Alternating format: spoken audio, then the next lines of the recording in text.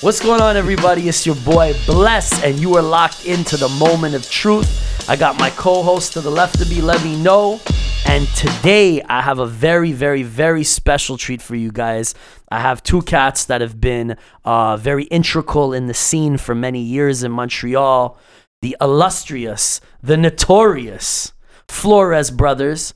My man JoJo Flores and the homie Toddy Flores. Welcome to the podcast. Hey, what's up? Here. What's going on? Thank you for having us, brother. Thank you for being About here. time, yo. So for those who are not from our city, who might not be familiar, as unlikely as that is, with the Flores brothers, let's start with JoJo. Introduce yourself to the people. Well, I've been DJing for many years. Also, on the business side of things, I've opened up a record store called Rotation back in the day in 99. 2000, started a record label called Got Soul. Opened a club a few years back called People. Host a couple of nights. One is Got Soul Sessions. The other one is Therapy. And yeah, now my brother and I have a restaurant called Junior. Nice. So we're restaurateurs right now as well. So we're just adding more things to the table, you know, just keeping busy. Absolutely. Keep the hustle going, you know. Absolutely. Well, everybody who knows anything about, house music in the city, your name rings bells probably first.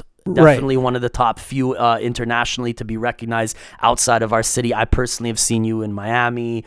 I've seen you playing in Toronto, and I know you play all over the world. I know your background was kind of more hip-hop in the beginning. I started as a hip-hop DJ, and then, eventually just transitioned into house music. But, I still maintain my roots. I mean, I could still play, through the music that my brother hooks me up with, through all the old stuff, the old records or vinyl that I still have.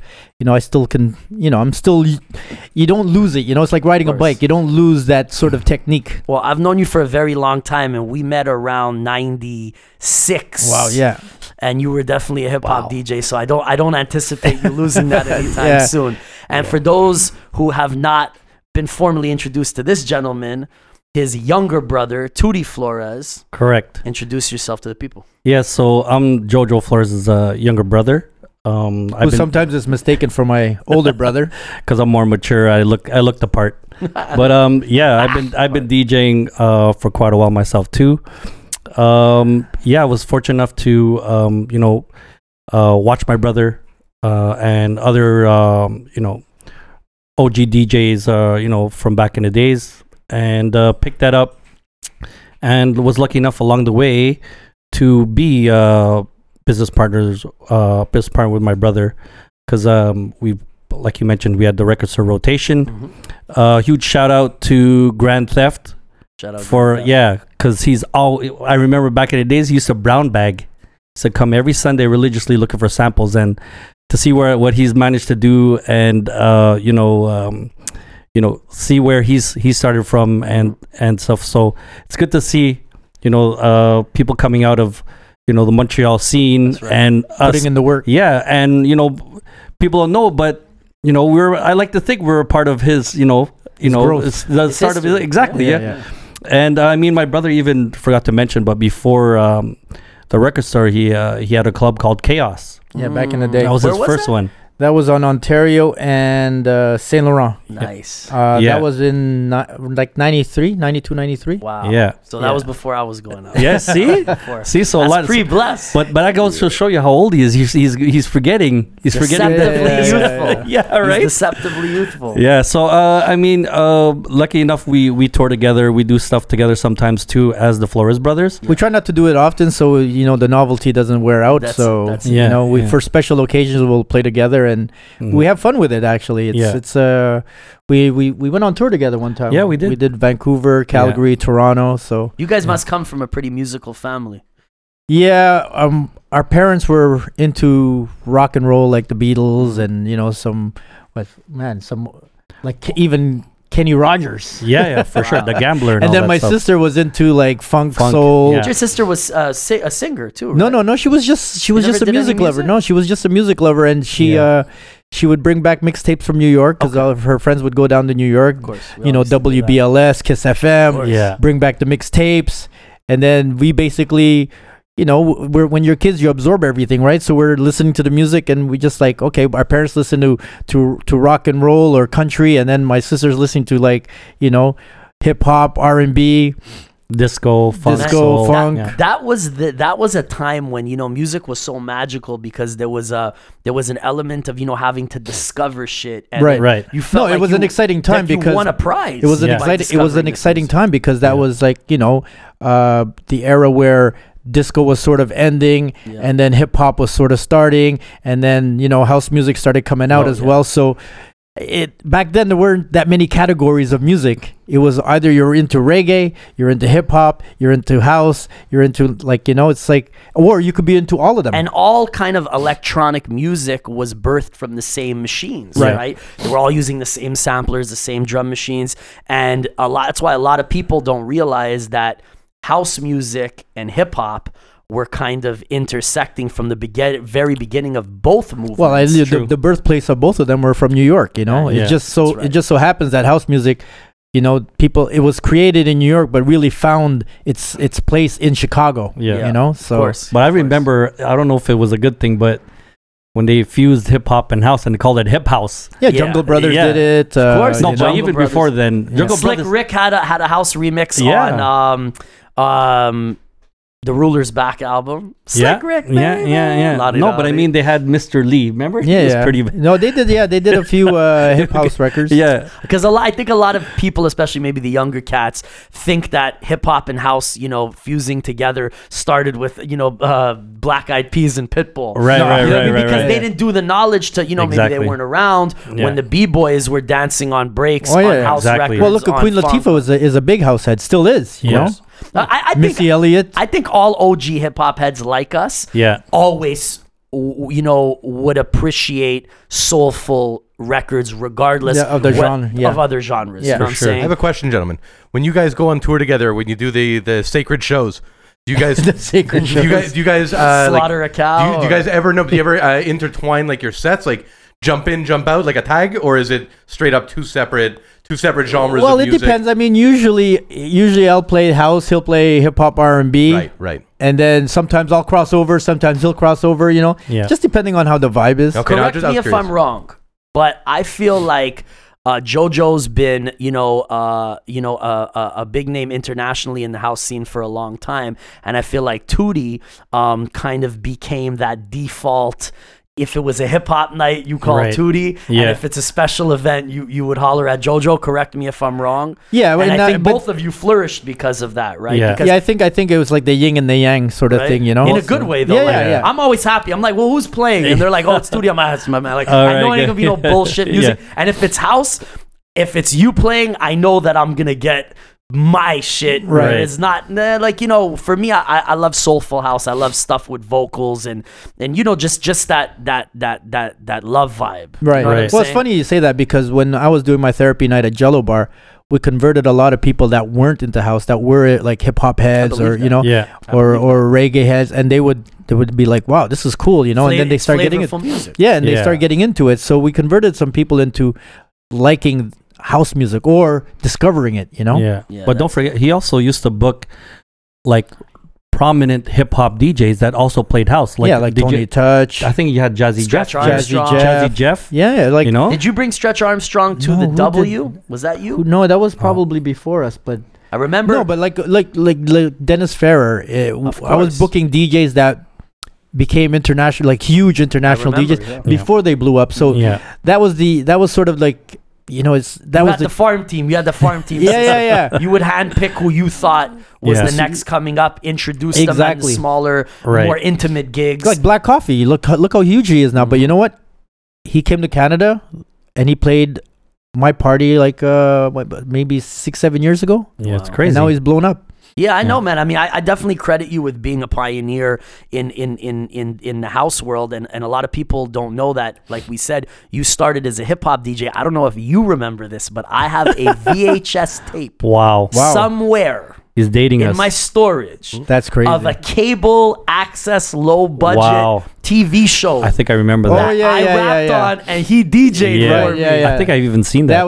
That was by Videotron. Yes. Right? That's at Mom's house, right? So That's what? Those archived at mom's house? Yeah, That's crazy. I thought that's it. We performed at my mom's house. Like, That was I forget the name of the show, but Wagner.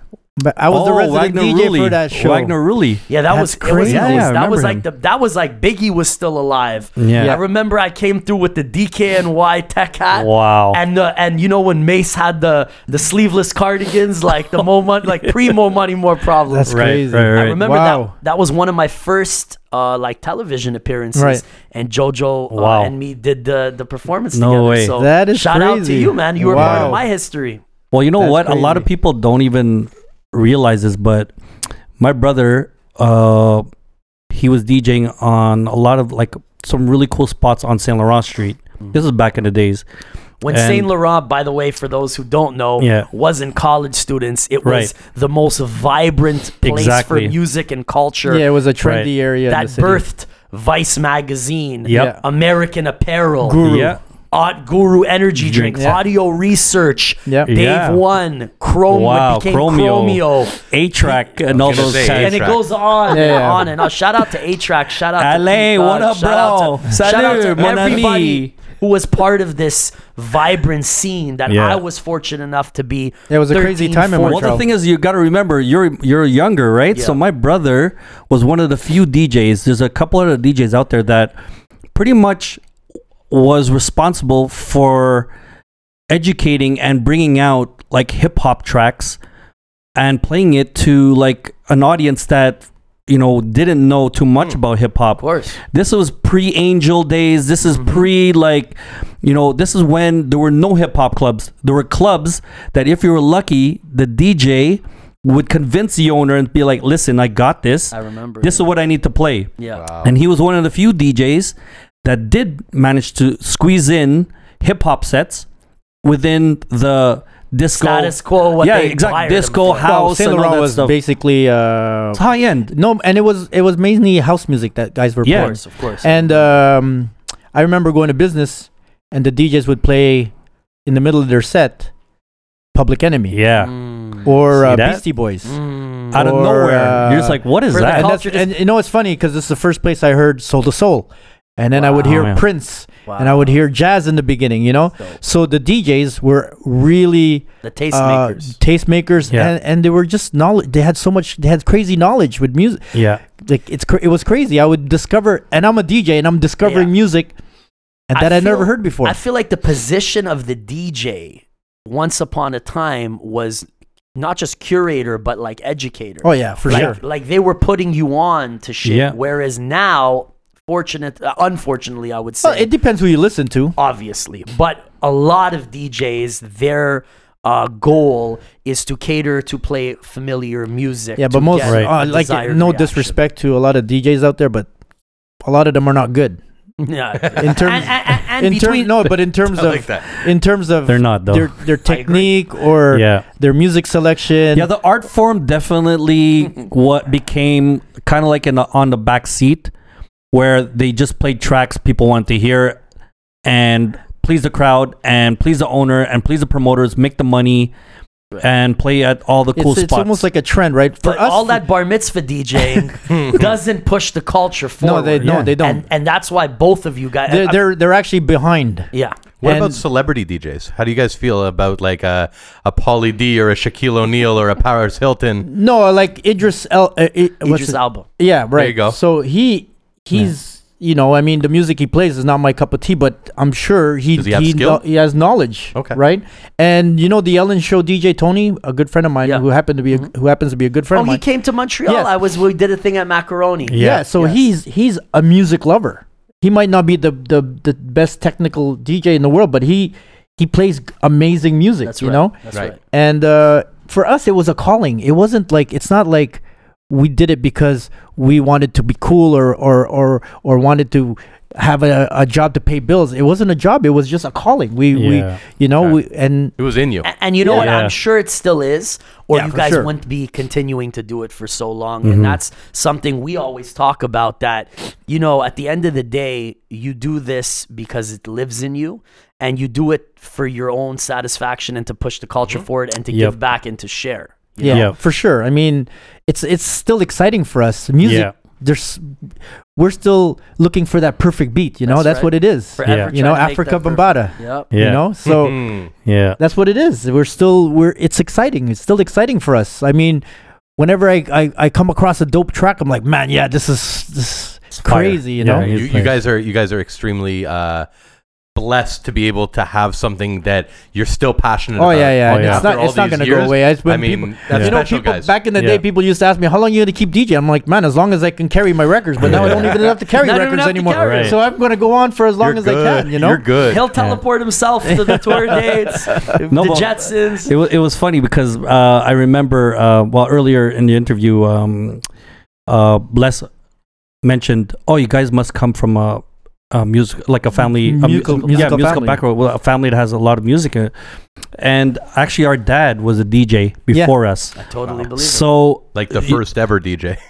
he's Flores, OG. Flores, yeah. So he used to do all these like Filipino parties, community you know. stuff, and he used to have like the sound system at home. Well, 'Cause back basically, then- because I used to help him out because I was Yeah. older than Toddy, right? So I'd be helping him out, set up the system, help him carry the stuff, you know, and then he would take me record shopping. yeah, And he would say, "Yeah, what do you think of this record?" So he'd Yeah. be asking for my opinion because he needed sort of like a bridge for the younger kids that were going to those Exactly. parties, right? That's So he'd be saying, "Yeah, you Yeah. come with me and buy records," and then all of a sudden, just the system was there, and I started teaching myself how to mix. For those who don't understand, for all you sucker MCs and fake DJs, you actually had to spend thousands of dollars Yes. on buying music to be able to play these gigs. The crazy thing is, I used to buy records at the mall. It wasn't even at a record store. We used to go Discus. at You the were mall. 13, And 14, how 99. discus. Yeah, I see how I threw that out there. A&A had it. I think. Oh, yeah. It was A- it was crazy. Yeah. And how much money would yeah, it yeah. cost? Man, we would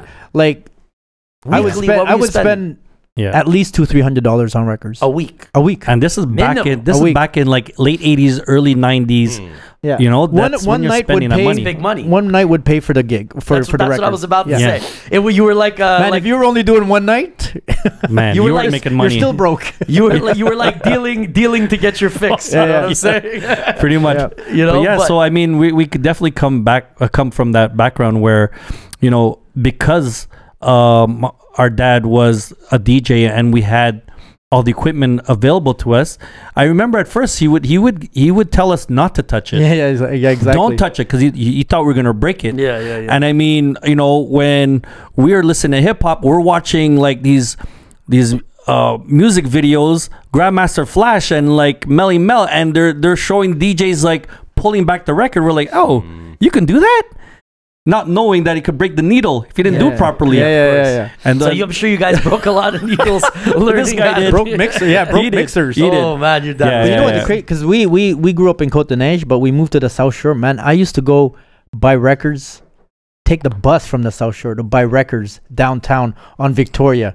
Where Mike's record? No, it used to be it used to be. You remember Mike's stuff? Mike's, of course. It used to be Mike's, that's yeah, fine. but Was it? before Mike's, it was called Romarks. Oh, Romarks. Yeah, And then there was another one. So Mike's was a legendary Oh, yeah. little closet in a Yeah. strip mall in the hood on Victoria by behind- Plamondon. by Yeah. Plamondon Metro. And when I was a child, this is before I was even rapping, my earliest childhood memories, 6, 7, would be me hanging out on the stoop, Yep. sitting on a crate, and my pops used to talk with Mike, who's this That's OG, great. Yeah. OG Jamaican Yeah, dude. yeah, God yeah. bless Mike, man, The and his thick whole accent. So family. Mike Thick used to have accent. Romark records, and I was Wow. buying records from him when he had So my Romark. first Kangol that I ever had, Was I from got there? from Mike's Uptown. by by the just said KFC. Kangol, bro. My first NWA album was from Mike. Yeah. You know what I'm saying? And Yeah, this is yeah, when yeah. hip hop. I think you know what? Not too many people give Mike credit for putting them that's on a the music. neighborhood gem that Yeah. only Yeah. those from the neighborhood Exactly. knew You about. had to know about it because you know what? A lot of people who bought records probably wouldn't even venture around there. They probably have their own version of who that or where they shopped was. I'm a you know? West Island cat. Yeah. And I know that area well. Yeah. I'm a little bit younger, so I don't really, but King Cuts Yeah. is right around that. And I used to go and get like course. reggae and like slow Yeah. jam reggae Yeah. CDs and stuff. See Of that? course. We all used to Same get our area. haircut at King Cuts. That was a rite of That passage. was what's his name? No, that was true. who was Who was that? that? Not Gentlemen. not tough. This hairline, I used to go get haircuts and it would be like further back every time. I said, you know what? I'm shaving my head now. Chop it off. Gary T. That's who. Gary it is. T. Gary. That's it, Gary T was my Wow. first manager. Yeah, Gary. Wow, Yeah. Gary T was T. one of the first cats that were like encouraging. What's up, Gary? If I just bumped into Gary T. Shout out No Gary way. T. You gotta get him on the podcast. Yeah, Gary yeah. T is an OG, man. Oh, I He met- must have enough stories. I met Gary T in the days when he used to do talent shows at Shad Academy and La Voix. And I was breakdancing in those talent shows as That's a crazy. 7-year-old. Okay, kid. let me ask you, what was your b-boy name? Everyone, when you were a b-boy, you had your name.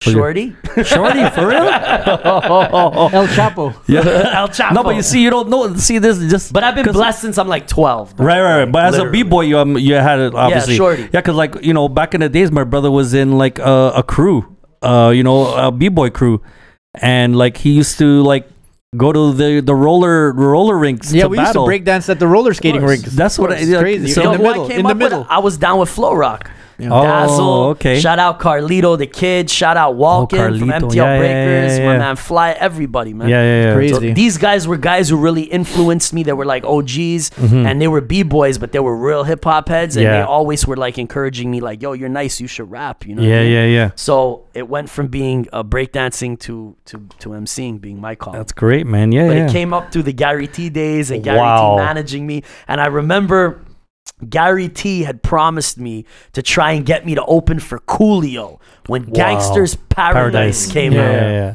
Like, that was the hottest shit in Let the me world. ask you. Let me stop you real quick. What did you think about that song?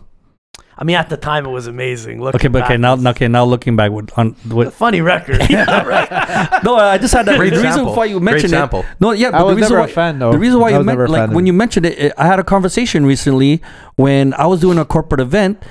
And people were asking me for it, and I played it because it being a hard to corporate play, event. though, yeah. I played it, and I told the person who requested, I'm like, I never really liked this song.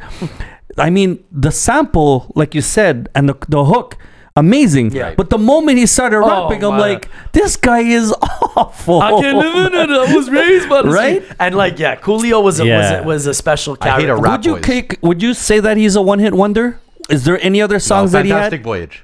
Yeah, Yeah, but which come was on the same album, Coolio's which definitely a kind, one-hit wonder. Yeah, I would yeah, say yeah. yes. which was kind of like on the same album, and another. It was around the same time. but another huge funk sample. That you know what I mean? I think Like Coolio was fortunate that he came out around that G-Funk Right, rise, Gangster, and yeah, he yeah, wrote yeah, it, yeah. and he had that placement on the Dangerous Minds soundtrack. Exactly. And that was a big hit, Right, and that's right. what smashed it out of the way. that was a good soundtrack. But another cheesy Great soundtrack. record that I do love, and I'm sure there's so many house versions of it.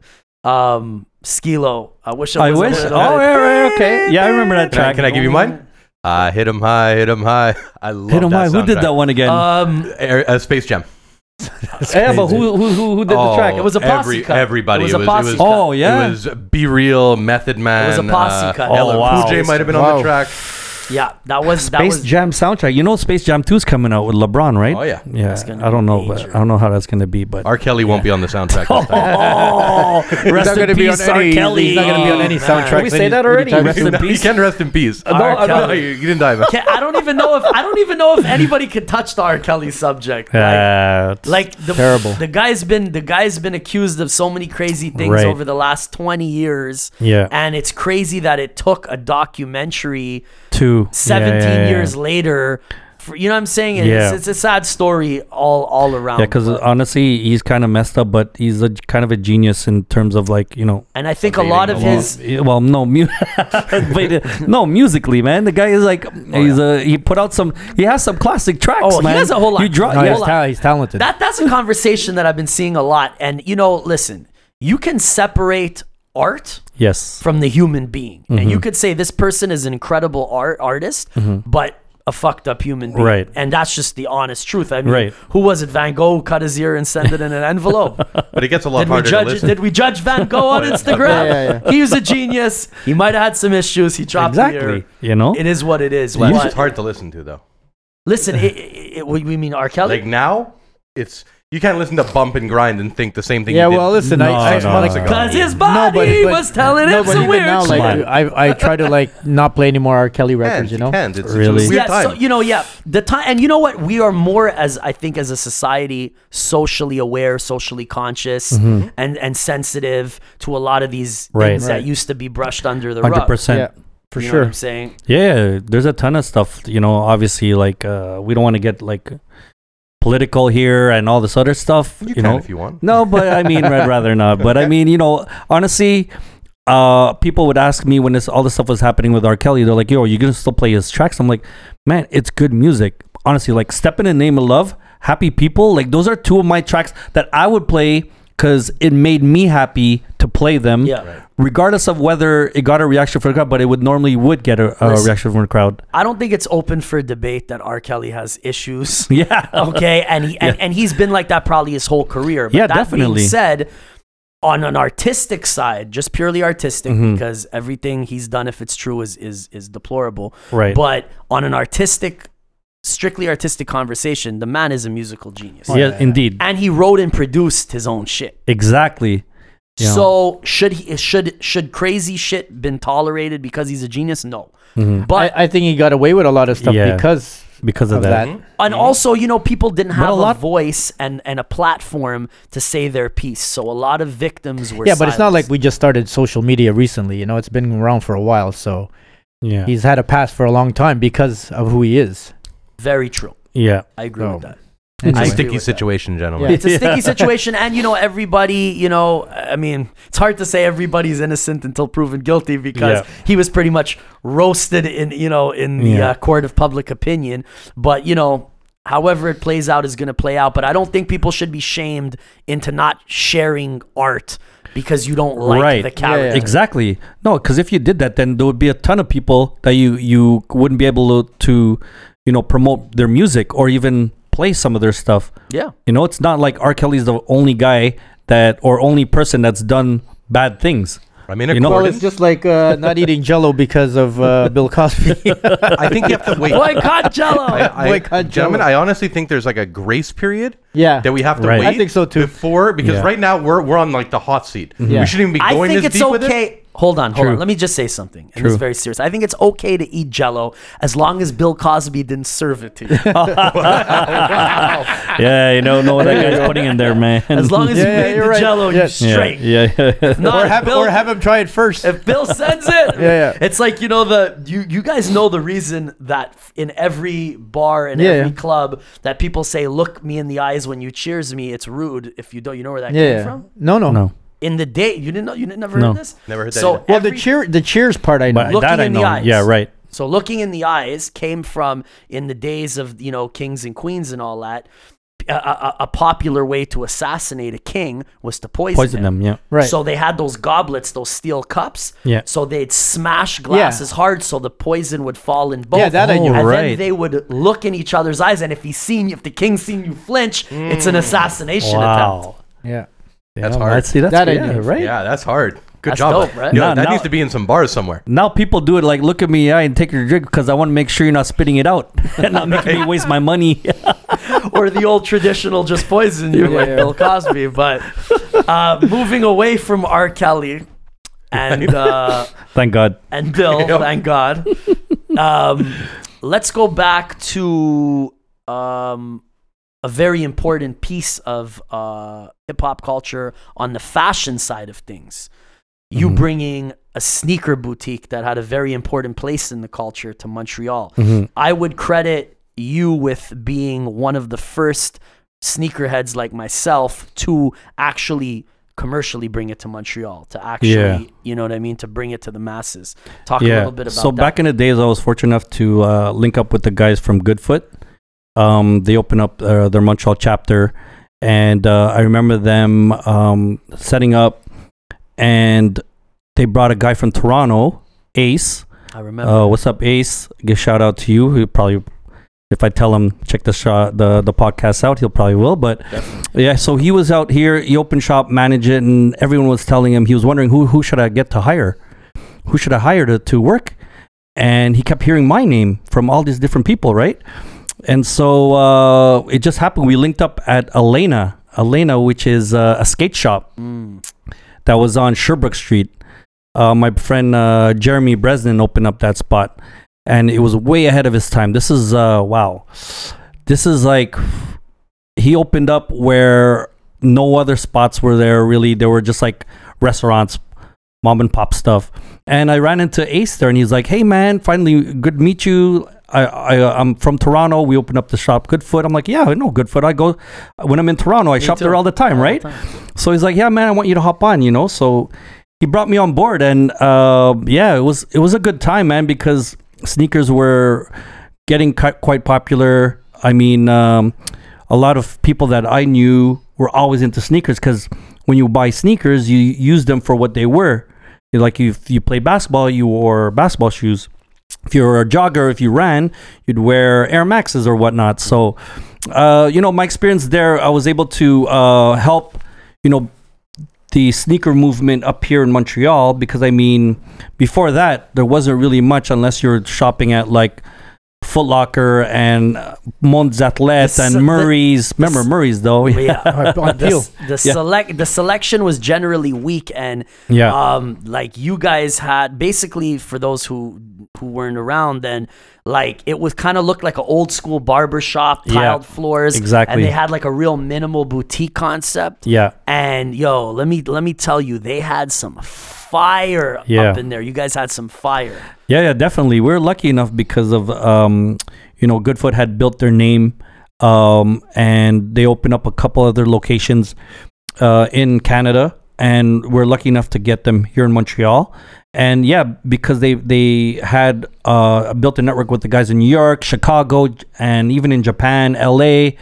So they knew all those cats, right? And it was definitely rare to be able to have a selection of really like fire shit. Like they had a lot of Air Max 95s, 97s, the snakeskin shell toes. I bought them all from this. The Japan I remember. Only releases. I think that's the first time we formally met. Like I had heard your name, but I think I was like, "Yo, I know your brother."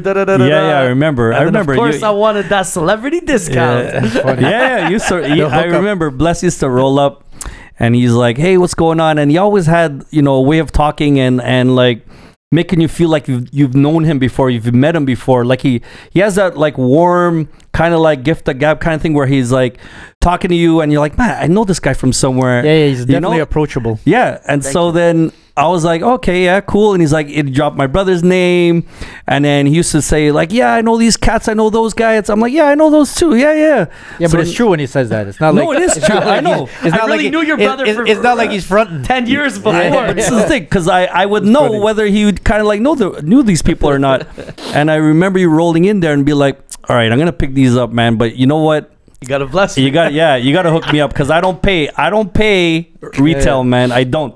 Still to this day. Yeah, I know." And then he would tell me, "Yeah, I go to the spot here in New York, this, that, whatever." I'm like, "Listen, man, you buy 2, 3, 4 pairs, no problem. I'll break you off. I'll make it happen."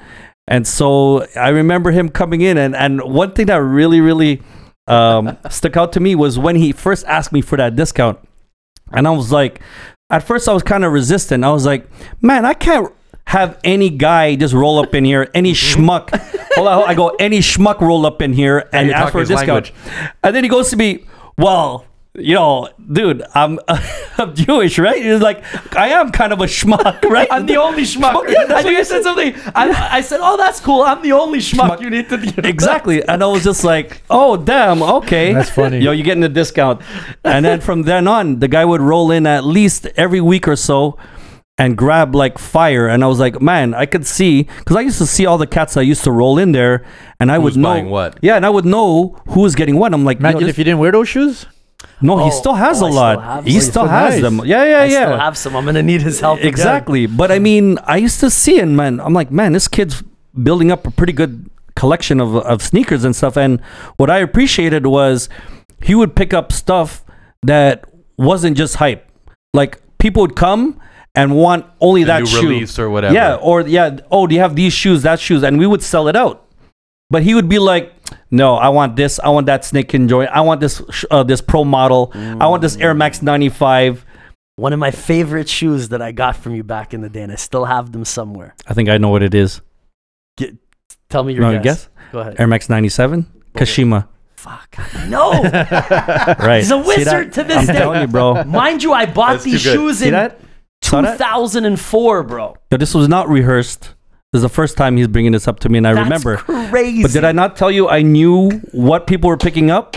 because I knew you picked. I remember That's a moment. because that was crazy. that was one of the first times, and you picked that one up. And again, there was no reason why that shoe was still on the shelf. 100 people passed over that shoe, and that's when you picked it up. And I was like, okay. So I remember, I was like, this, yeah, exactly. You know what that shoe's worth on eBay now? It's big money. Like between maybe $800 and $1,200. I saw them or whatever. Yeah, it's big money. You know why? One of the reasons why is because, first of all, it's a limited shoe, but it was one of the first non-Air Jordan to have the cement print on it. Because cement, not nowadays. Nowadays, right? Jordan brand wants to make money. Nothing's sacred anymore. But back in the days, there was no way in hell anyone was getting any type of Jordan, a characteristic from a Jordan shoe, whether it be the look, the colorway, the fabrics, or the print. Mm-hmm. And that was one of the few shoes that had that cement print that was allowed to have it. Yeah, because everything was sacred. So back for then. those of you who don't know the shoe, you could check it out. It was like black with like a money green, almost like a Gucci colorway with the cement suede print all around. Air Max 97. Forget it. Are you wearing them or? Am I wearing them? I'm wearing socks right now. No, I'm thinking general. Have you worn general? No, hell no, I hoarded those. Okay. And there was another Air Max 97 I got from you. Black and lime green Japan only. Neon 97. That's what they're known as. Yeah, that's a hot shoe. And you know what?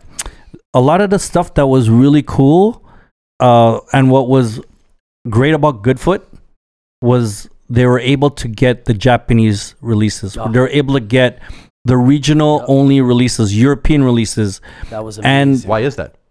So that's the thing, man. The guys behind Goodfoot, I won't mention who they are, but I mean, they built a network before. This was like right when, obviously, you weren't buying shoes on the internet. No. You know, you were First of all, because you didn't know if they were fake. Exactly. You needed to try them. People were really Exactly. weary of ordering shoes online. So the way they would do it is they would hook up with stores in Japan, New York, Chicago, and different countries, whatever, where certain shoes were released in that region. They would take something they knew they had, make sure they ordered enough of it, and swap. Take a portion of it, send it over, and switch over, and vice versa. Very smart. Right. And so I remember one time, a quick story just to show you the pull that these guys had.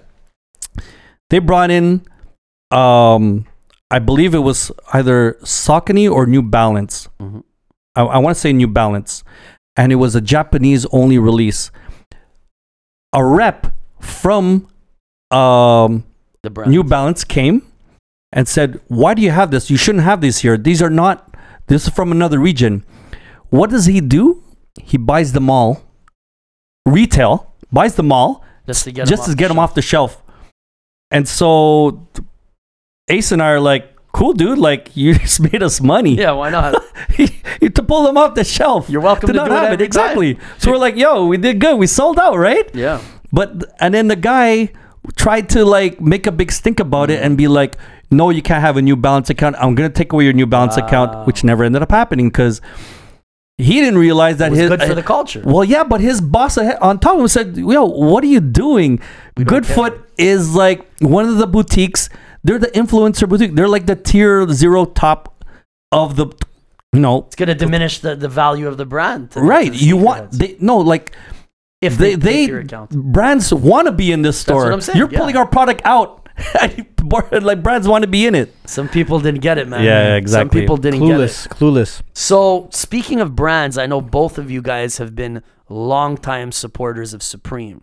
Yeah. Talk to me a little bit about that and how you guys. Well, my brother's more into Supreme than I am. I just. I always saw you with the Y3. Yeah. You used to influence. I would see you play in Y3, and I'd be like, "Damn, I gotta get my Y3." I still wear Y3. Nervous. Damn, why is y'all in Y3? I gotta be. I still wear Y3, and I love. I actually love Japanese designers like Yoji. You can't go wrong with Y3 because it's always triple black. No, but we also have to be comfortable with what we're wearing, right? So we're always in sneakers, we're T-shirts, jeans, comfortable. But you guys were definitely like ahead of the curve when it came to like streetwear. Yeah, something I always noticed because I was into it. Right. I don't know if a lot of people gave you credit for it, but I would always see you guys rocking the shit that, just for those who knew. Well, the thing is, I have a fashion background because I used to manage a high-end clothing store. Tell us about that, So, please. it was called Il Nyakade on Crescent Street, and it used to be like a high-end clothing store, very Japanese inspired. The owner was a big fan of Yohji Yamamoto, Matsuda. Is that prior Comme to des Garçons. them linking up with Adidas? Yeah. This was way before. Yeah, this was way before, and and I was just really back then. It was just music and fashion for me. Of course. And still is. Yeah, still is pretty much. Still is. Yeah. And through my travels, I always go to the record stores or the boutiques. Yeah. Right, and that's what I would do: record stores and Exactly. boutiques. Well, So like our good friend, is partners at Livestock. We knew the guys at Nomad in Toronto. Like even the I know the guy that owns Haven in Vancouver, which started in Edmonton. Shout out Martini at Dip. That's Whoa, you guys know Martini. Tini? Yeah. That's like my like my big brother, man. I've been chilling with him for 20 years. So he must have a crazy sneaker collection still. I remember He has a I used to shout out Martini, by the way. That's my brother. He used to come pick me up from the airport when I come to Vancouver. We go kick it at his crib, and I remember he had like 3,000 pairs. Yeah. 15 years ago, 17 years ago. That's crazy. I remember hearing about that. His closet, he had recreated the stock room at his store as a closet, and he was just taking one of whatever he needed for so long. And we actually just celebrated his. I don't want to blow him up. A very monumental birthday. Okay, cool. Here in Montreal. He No came way. Yeah, I took him out. Wow, man. Yeah, man. That's amazing. You didn't bring him by one of the spots I was playing? I think because normally you do. I You usually think roll I through. brought him by Fly Gin that night. Oh, okay, cool. It was. I was. Yeah. We don't play at Fly Gin. What are you doing? I know that kidding, you I'm don't. kidding. But it was a night that he doesn't do. Right. What was the night at Fly Gin during the week though? Yeah, it's probably Wednesday or Thursday.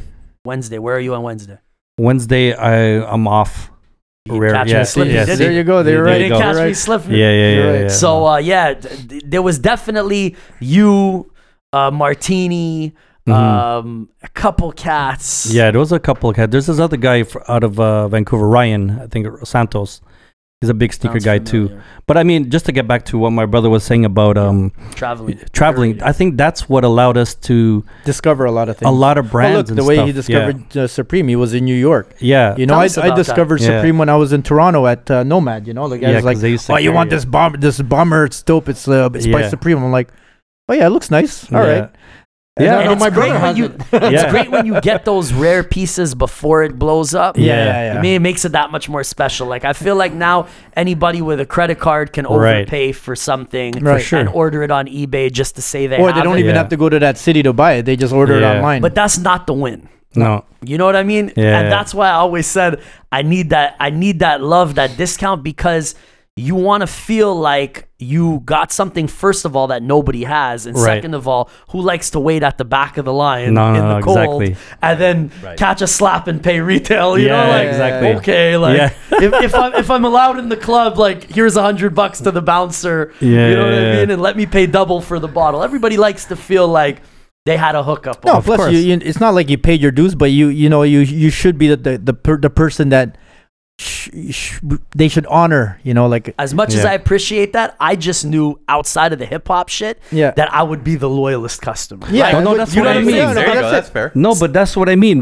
One of the things you did say to me was like, "Yo, I'll be here every other week doing the same thing." 100%. And that was the first time that we had that interaction. And then I was like, and then true to his word, he was there. If he weren't traveling, if he wasn't traveling, because I know that he was traveling quite a bit back then. Yeah. And he would roll in, and then I remember even coming in. I don't know if he did it on purpose, but he would roll in the shop with some fly stuff that he just picked up from some other city, and be like, I think he used to be like, yo, I'm going to Goodfoot. I'm going to go see Toddy. I got to fucking put on something. I know he does. We something extra tough just to show off. Because we did it just to show off to each other.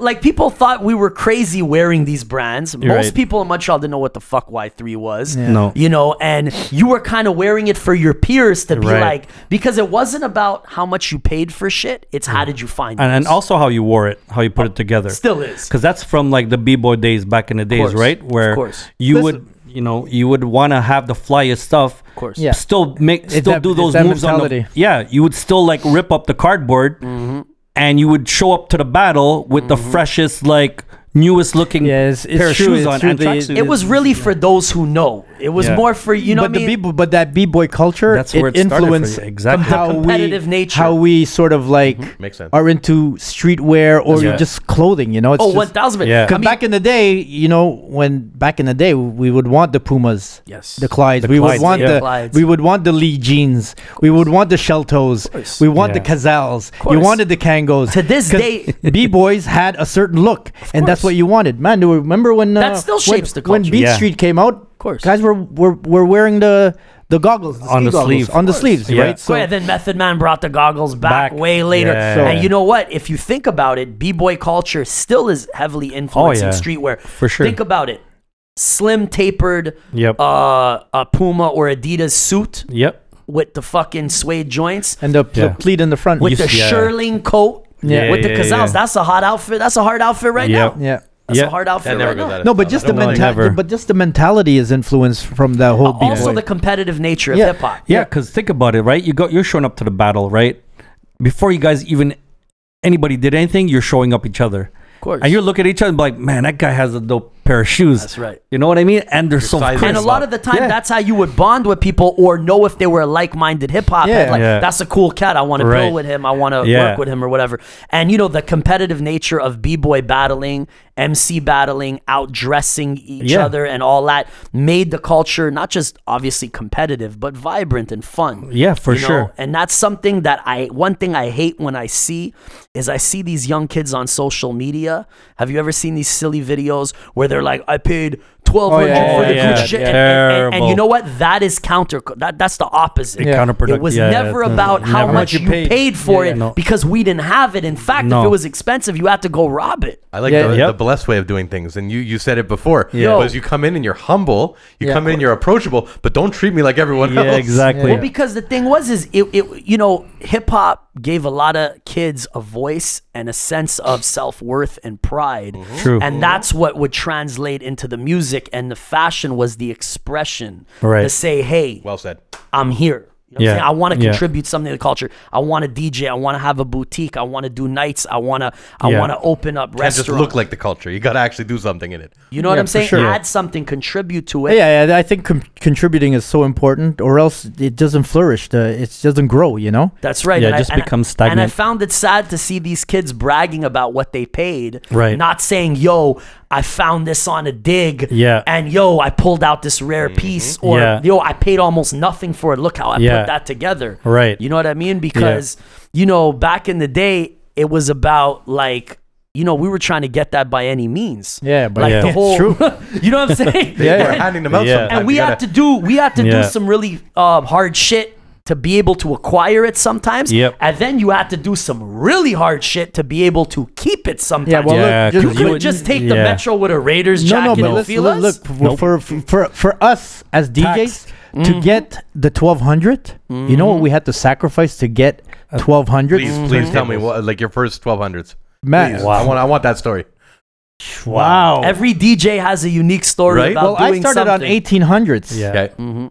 And I couldn't wait to get off of them because everybody was on 1200s. That was kind of like the industry standard. And kind what, of the thing. Vestax mixer?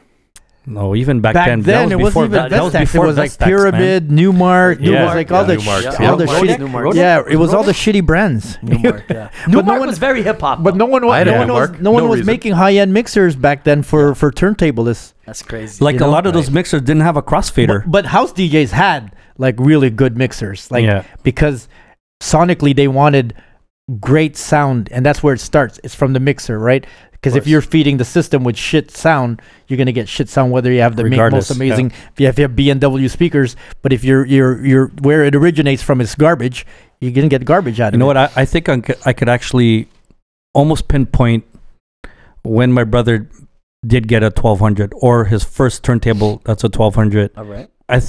I like to say it wasn't even brand new. Yeah, it wasn't brand new. It probably came from a club that either closed down Or owed me money. owed him money, and they didn't pay him, so he jacked. He went in there with a crew of people that didn't get paid and jacked them. Every I'm DJ telling you, we've yeah. had on has the same story Yeah, yeah, that yeah. they taxed their Yep. turntables and mixers. No, and Every DJ, I swear. and chances are he probably took all the records because back then yeah, the clubs used to buy the records. the clubs used to have a budget. for the DJs to go and buy the records, but the records would stay in the club locked up. Stamped. They would have the stamp of the club. And locked the, up. the name of the club, they would have it on the record. I remember. And so the DJ would just show up and he would have his own stash. But he would have like a catalog behind them of anything he wanted to play. That was dope. Crazy. And it was all categorized. Yeah. But I mean, I think, I want to say that's probably how he ended up getting his furniture. Because you know why? 1200s were expensive, man. Yeah, they were expensive. And they still are. They still are. Man, with inflation, but check this out. I just recently got the turntables that I've wanted for the longest time, maybe like 2-3 months ago. Wow. And it was the Technics 1200 Mark Children, 5. pay attention. Mark 5G. Pay attention, children. Wow. Yeah. Imagine, I've been doing this for over 30 years and I just got the turntables that I've wanted just a few months ago. And it sounds silly, but I know what a milestone that is. Yeah, when, crazy. When I mean, you probably could have afforded it a long time ago, but when it finally comes to fruition, he could have totally afforded it before. Yeah, it was just. That's what I'm saying. No, you know exactly. What I was sitting on. You know what's funny? I was sitting on like 1200s. I had 12 of them, and was it because they were rare? Were they really rare? The other they're ones? pretty rare. These ones are pretty rare. He started to collecting them actually. Yeah, so I had 12. Because don't forget, Techniques at one point stopped producing them. So then he, had the foresight of saying, "Hey, you know what? I'm gonna grab a bunch of them. Yeah, sure. And fix them. I would fix them, modify them, and then flip them. Right? That's dope. And then I just saw these. I saw a pair that I wanted, and I was like, man, I'm gonna sell these pairs and buy those. And look, he ended up grabbing them. So it's funny. There was a gem of a good friend. But Toddy benefits because he has the ones that I had. Yeah, so I grabbed a pair from him the other day too. It's funny. Nice. So you're keeping it in the family of friends. Well, listen, I enjoy playing on turntables more than I do CD players. Of course. So it's just that feeling. Well, you know what? You got to be technically a really good DJ to play on turntables, on vinyl. You have to be, because it's not digital. Turntables are not accurate 100%. Believe it or not, a lot of DJs now, the new DJs that play on computers or like digital files, they use their eyes to mix. They're reading waveforms. So the wave, exactly. That's what you'll see. So they're just watching to see if the waves match. So for those, there's all these softwares. Yeah. So for those of you out there that go to a club and watch how a DJ is playing their music, watch what they're doing with their eyes. It's very rare they'll be looking at you, at the crowd. If they do, it's going to just be for a split second, because at that point they've locked their wave, they're reading the waves. Or, I mean, some of them use sync. But I mean, a lot of people, say, well, I'm DJing for X amount of time. Why do I got to continue to make it harder for myself? But that's part of the art form, man. That's like me saying, how come I have to continue to rap well? Yeah, right. Why do I have to continue to write good verses? Yeah, because you've I've been done rapping it before. forever. I proved to you guys I could Exactly. spit. What do I just spit for? Yeah. I don't buy that. Yeah. I don't buy that either. You know what? Shout out to Tony Touch, because Tony Toka. That's why Tone is and always will be one of my favorite party rocker DJs, because he's all feeling. Yeah. Whether he's playing house or hip hop, it's all feeling, and I love how he plays what he wants to play. Right. Never typical shit. No. Yeah. You know what I'm saying? Yeah. And I always appreciated that, and I always would have a fantastic time when I'd see Tony Touch play. Right.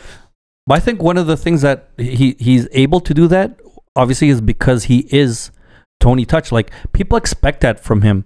Yeah. The moment you start to become predictable and start to play what people want to hear.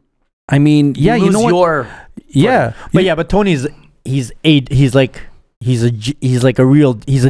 Yes. He's not a producer. Yeah. He's not a musician. He's a DJ. DJ's DJ. He's a DJ. Yeah. But it's all feeling, and it comes out whenever he plays. Gentlemen, I have a question. I happened to be out this weekend, which is a rarity, and there was a little girl who she wanted my friend who was the DJ to play whatever she wanted. Right. And she was trying to explain to me, like, she's got a group of her girls and one of them is her birthday.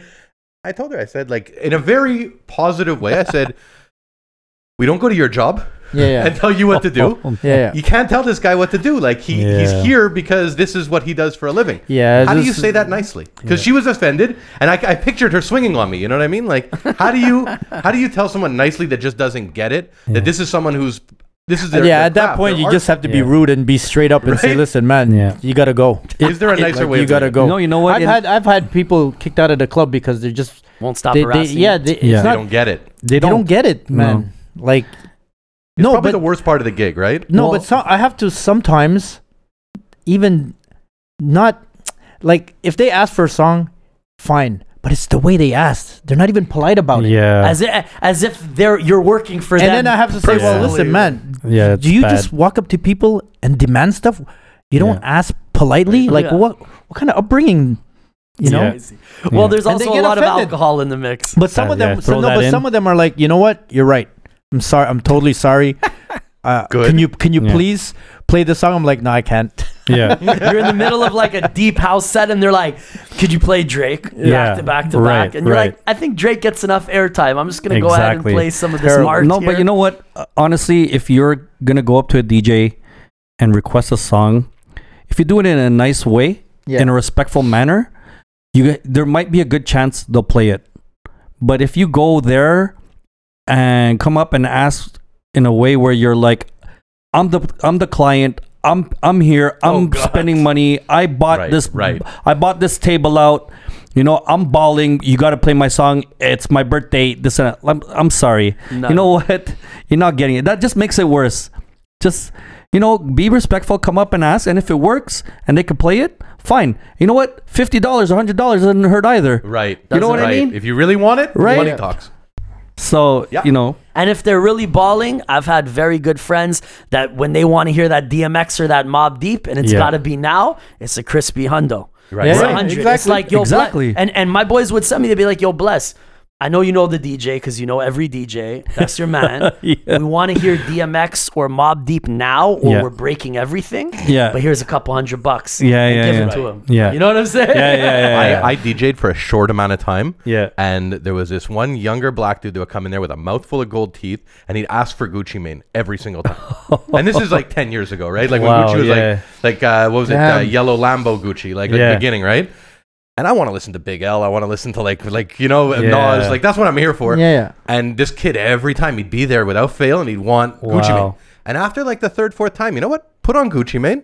And I started to develop a taste for it to the point where at this point in my life, I want to listen to ignorant bad rap music. Like I'm cool with it. And thank you to that dude with the gold teeth, because that's funny. He put you on. He put you on. So I think the only thing worse than a rude customer who's not tipping and demanding is a guy who wants to talk about sneaker culture and Big L while the DJ's trying to mix. Is that the only thing worse? No, that's enjoyable, man. That's what I do. Especially if it's Bless, right? Yep. When I'm drunk, I'm like, yo, Toddy, they don't understand. Yeah. Honestly, some of the best conversations I've had with Bless have been in a DJ booth while I'm mixing. The crowd, it's like the place is jamming, and we're just talking about whether it usually starts off with sneakers, then it gets into like, yo, what do you think of these? Yo, Then it would go into watches. Yeah. Then he would show me his latest piece, like his chain, school me on like that some jewelry shit. Yeah, and then it would just get into. I would be like, you know what? This conversation, I like where it's going. And I would start dropping some 90s hip hop. And that's when Bless would just be like, okay, here we go. Okay, shit's getting real. And then I go get more drinks, bring it back to him. Right. And now I'm really getting drunk. And I'm really feeling what he's playing. Right. And I've abandoned the party. And I'm living in the booth with him. Yeah. And then one of the last times this happened, I don't know if you remember, this girl peers over the booth, it's kind of like over the DJ booth, and she knew both of us. She's like, Bless, like, let him play. And we're like, shut the fuck up, we're in a good conversation. No, but what was funny is that you would when I would go into that little like 90s hip-hop set, you could look around the club and see, all right, those people know what's up, because it's not something you hear often. As much as I love playing it, it's a lot of people want to hear the new stuff. What kind of records are we talking about when we ask Toddy's hip hop nostalgia, just for the people who? Wow. So I mean, I've been listening to hip hop for a long time. So obviously we all know, to most of us, the hip hop, like the golden era of hip hop was like the 90s, right? Of course. But I mean, a lot of that stuff, it's sad because a lot of it doesn't get played as much as I think it should. But at the same time, it's because a lot of places, a lot of DJs, either they don't know it, they don't appreciate it, or they're afraid to play it because, you know, they'll get up. Negative. People want to hear a lot of the new stuff, which is fine. I don't mind playing the new stuff either. So what do you like to sneak in when you're doing, you know, the typical hip hop set? You're playing the Travis Scott, the bangers, the obvious. Yeah. Where do you like? How do you like to? What are some of your sneaky tracks, like your Soundboy Burials? You put the pill in the applesauce. No Bill Cosby. Pause. You know what? I was a huge fan of Mobb Deep, so I know you mentioned that. Deep cuts or like hits are you playing? I want to know like a couple of like the sneaky ones that. No, but playing the infamous album. I would, you know, but I would start off with like Shook Ones, but then I would play like Hell on Earth, or I play some other stuff that doesn't get played as much. But I mean, obviously, I don't want to alienate too many people in the club, right? Because people are still, you know, I still gotta make sure people are spending, having a good time. And then I would like probably jump into some Nas from like Illmatic, throw in of course some Gangstar because you know some Tribe. Gotta play some Gangstar, yeah. Tribe for Tribe. sure. But I mean, if I wanted to, I could go like into like some older hip. Like I was a big fan of Third Bass, right? See, I could have easily, yeah, exactly. I could play that stuff. Or Pete Nice, no?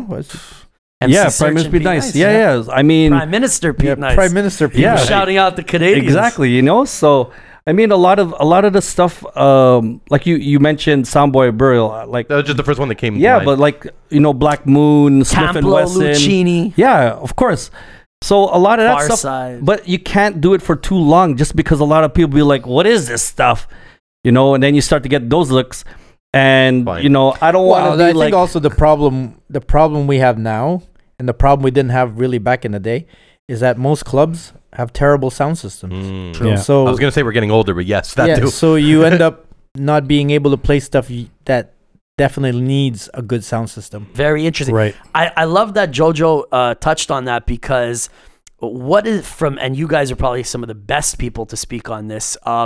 What is your opinion on, you know, we always talk about the quality of obvious, you know, lyrical content going downhill in hip hop, but what about the sonic degeneration of music? Yeah. Where they used to spend hundreds of thousands, if not $1 million, on recording, mixing, and mastering albums in these huge studios with all these huge soundboards. Yeah. With, you know, all this equipment, where now everybody's making music in their room. Right. They're sending it. They're sending it. They're sending it for a quick mastering. Which, by the way, I was gonna bring up. Okay. They don't even master your music by ear. No. They just look at the wave and make sure it doesn't peak and auto correct your music. Basically, It's a plugin. And then now I feel like a lot of younger kids, because they grew up on, you know, earbuds and iPod and all of that stuff, they don't even know what it's supposed to sound like because everybody's listening to music through a tin can. Yeah, and also like, you know, when they play it from their phones or YouTube or whatever, sounds like you're listening to it in a cup. Or when they plug it into their system, they're going in from a 1/8 jack to, you know. Yeah. And you have to remember, I don't even have a plug in my car because I can't stand the sound. And if someone starts playing anything off their phone, I will not listen to it the first time. If they're like, but you know what? They don't know better. That's the problem. They don't know better. Yeah, but you have to remember, right? That's digital music too, right? Back in the days when we're listening to analog. Yeah, exactly. So that has a lot to do with it too, and I mean, everybody's buying music now as MP3s. Playing Jay Dilla stuff on a sound system that's is sacrilegious. Like, sacrilegious. Man, you lose a lot of the elements of the music. I remember when I started recording for my first album, Guru would bring me up to D&D Studios, and Tony Touch would record in one room. I first met Tony Touch at D&D Studios. That's crazy. He reminded me. I was in New York a couple months back, and I was in the booth with Tony. He was like, "Yo, bro, I remember you." What year was that? You remember? When I first met him? Yeah. Do you remember roughly? 2000 maybe. But you've been to his Toka Tuesday party, no? Of course, yeah. Yeah, that's crazy, a crazy man. party. He's got all those people that roll up there. I met Cool Herc. Oh yeah, that night it was me. It was me. No, but you meet they're there. It was at me, the party. Planet Asia, Maceo, and Tone. Yeah, just doing shots at the bar in Fat Philly. It's crazy. Shout out to Fat Philly from Europe. Crazy. He's a big promoter out if there. you guys want to feel New York, or be part of or witness and be around hip hop history and like people that were huge contributors to hip hop. Yeah. Go to Tony's night. Yeah. Tony. Yeah. Toka Tuesdays, like the times I've been, Just Blaze played. He was on. Jazzy Joyce. I'm in the crowd and I see Grand Poobah. I'm like, damn, that's my dude. And I would buy him a Heineken and I'd buy him the beer and I'd come up to him and I would talk to him and be like, man, I just want to let you know, like, I listened to your set, Brand Nubian from back in the days, and it's like, it's crazy and an honor that I'm here and I'm buying you a beer. Yeah. And a lot of people don't credit Grand Poobah with being a major influence on fashion back then. Yeah, the Tommy Hill.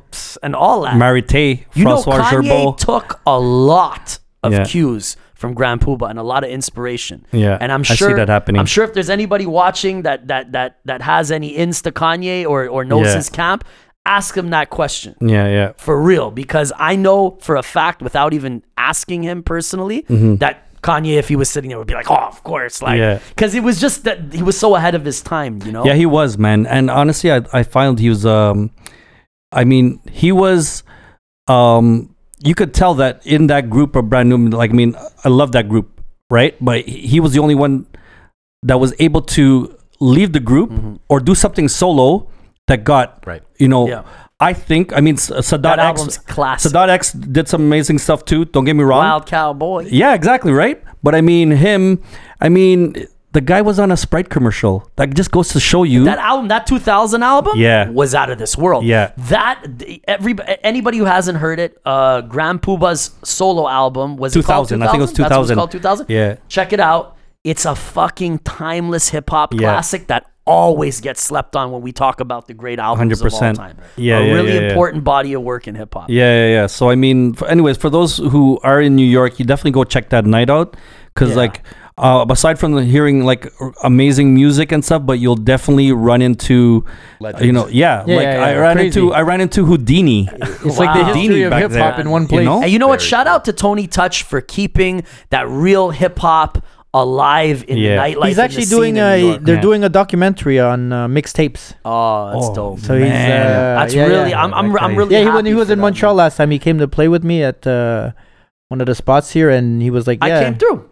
Yeah. So he told me, he goes, they're filming a documentary on it. On that's crazy. I would love to see that. That's great. Yeah, and it's one of those guys there that's he's one of the actors. I forget his name. Rappaport? Michael Rappaport. Yeah, he's involved in that. Oh, that's dope. Yeah. Well, he did the I like him. He did a lot for the culture. Yeah. He did the Tribe. Rappaport did the Tribe Called Quest documentary. Yes. Rappaport's dope. I was gonna tell Tony, I'm like, put me onto that thing, because I've been doing mixtapes since back in the day too, you know. Yeah. Of course, but it's funny because what I mentioned Tone is last time I was in New York with him, and he was like, "Yo, bro," he's like, "I remember I met you. You were like 14 years old, and Guru brought you up to D&D, and I was working in the other room, and I was like, yo, who is this little dude? You know what I mean?" And he was just like, we were just like reminiscing of old times, but I was saying at D&D, they still had the 2-inch reels. And for those who don't understand the technology of recording, now we have, all these softwares like Pro Tools and all this, where, you can get one good take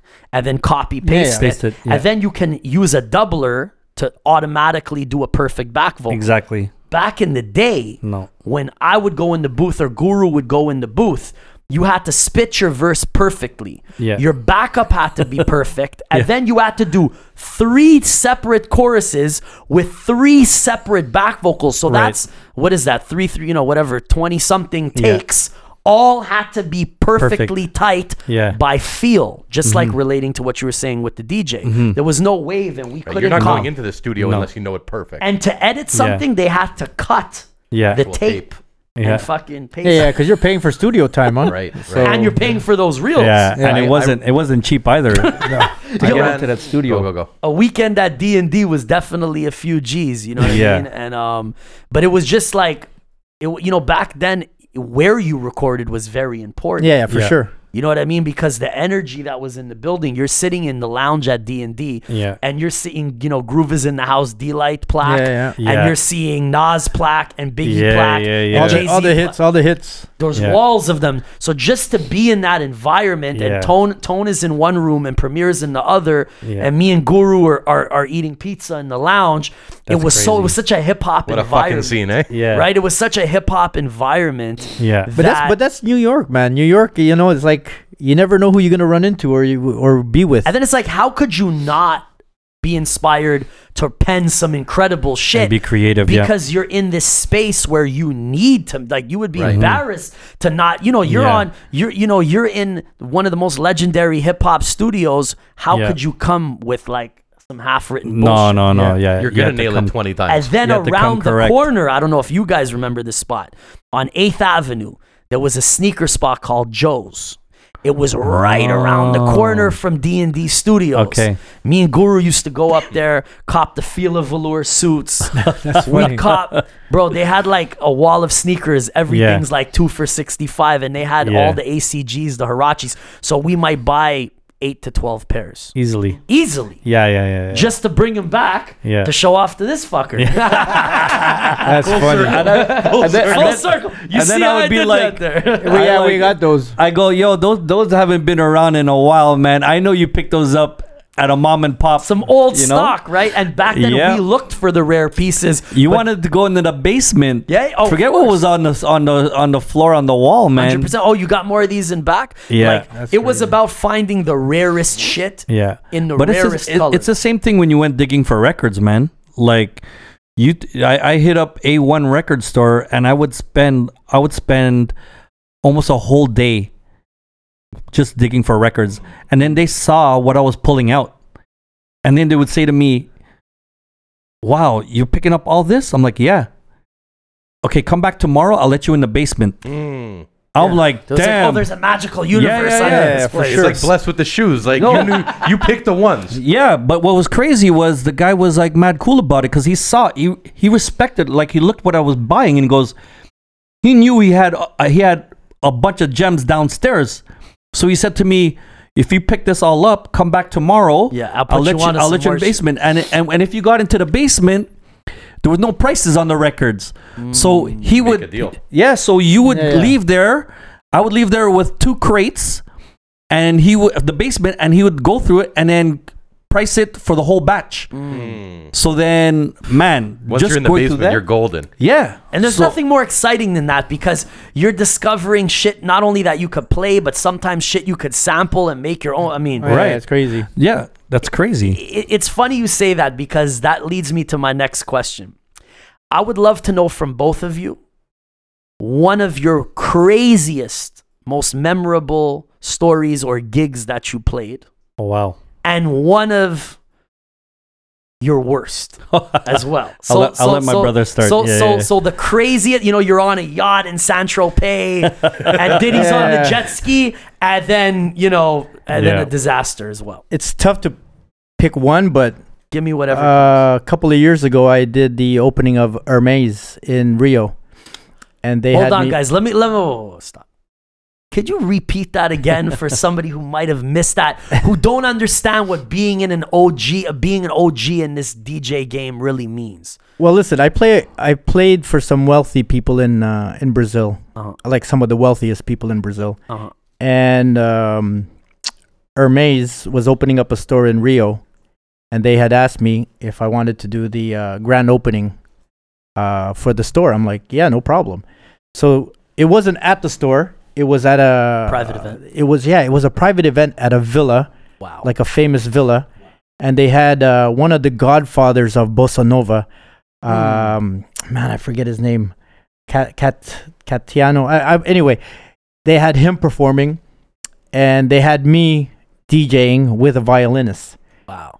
In like this amazing setting, paradise. Yeah, and it's all, and imagine the VPs, all the important people of Hermes were there, and and they had me because they had a shopping experience at the actual store. They were invited. They had me curate the music for the store as well. Dope. Right, so I was curating the music and I was playing the music at the event.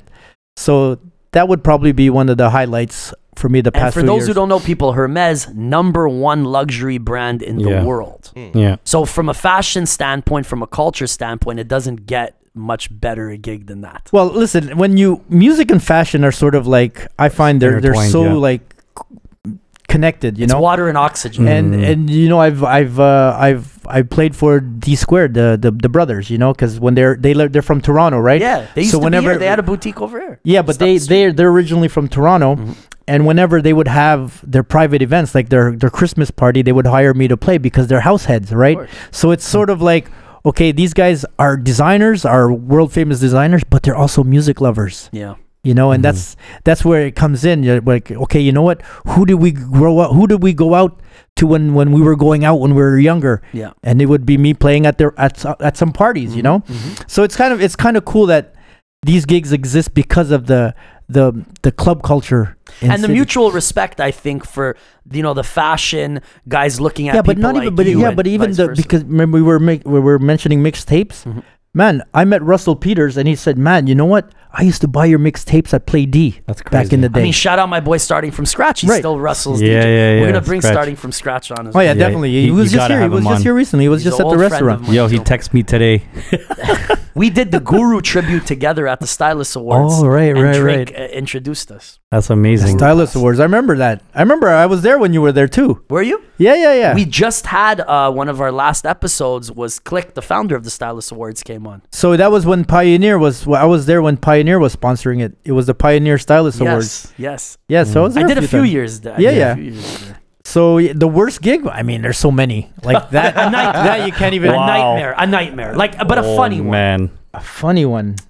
Girl lost her way. No, it wasn't on the turntables. No, a bad gig is when they ask you to stop playing. No, I don't mean bad. I mean like a night, like crazy shit happened. A story to remember. Okay, I'm gonna, because I before I started DJing and stuff like that, or even when I was already DJing, I think I know which one you're talking about. Yeah, I would go to my brother's parties because he would do a lot of clubs and bars, but he would also do warehouse parties and loft parties. Wow. And I remember one time it was a loft party for Gooch, no?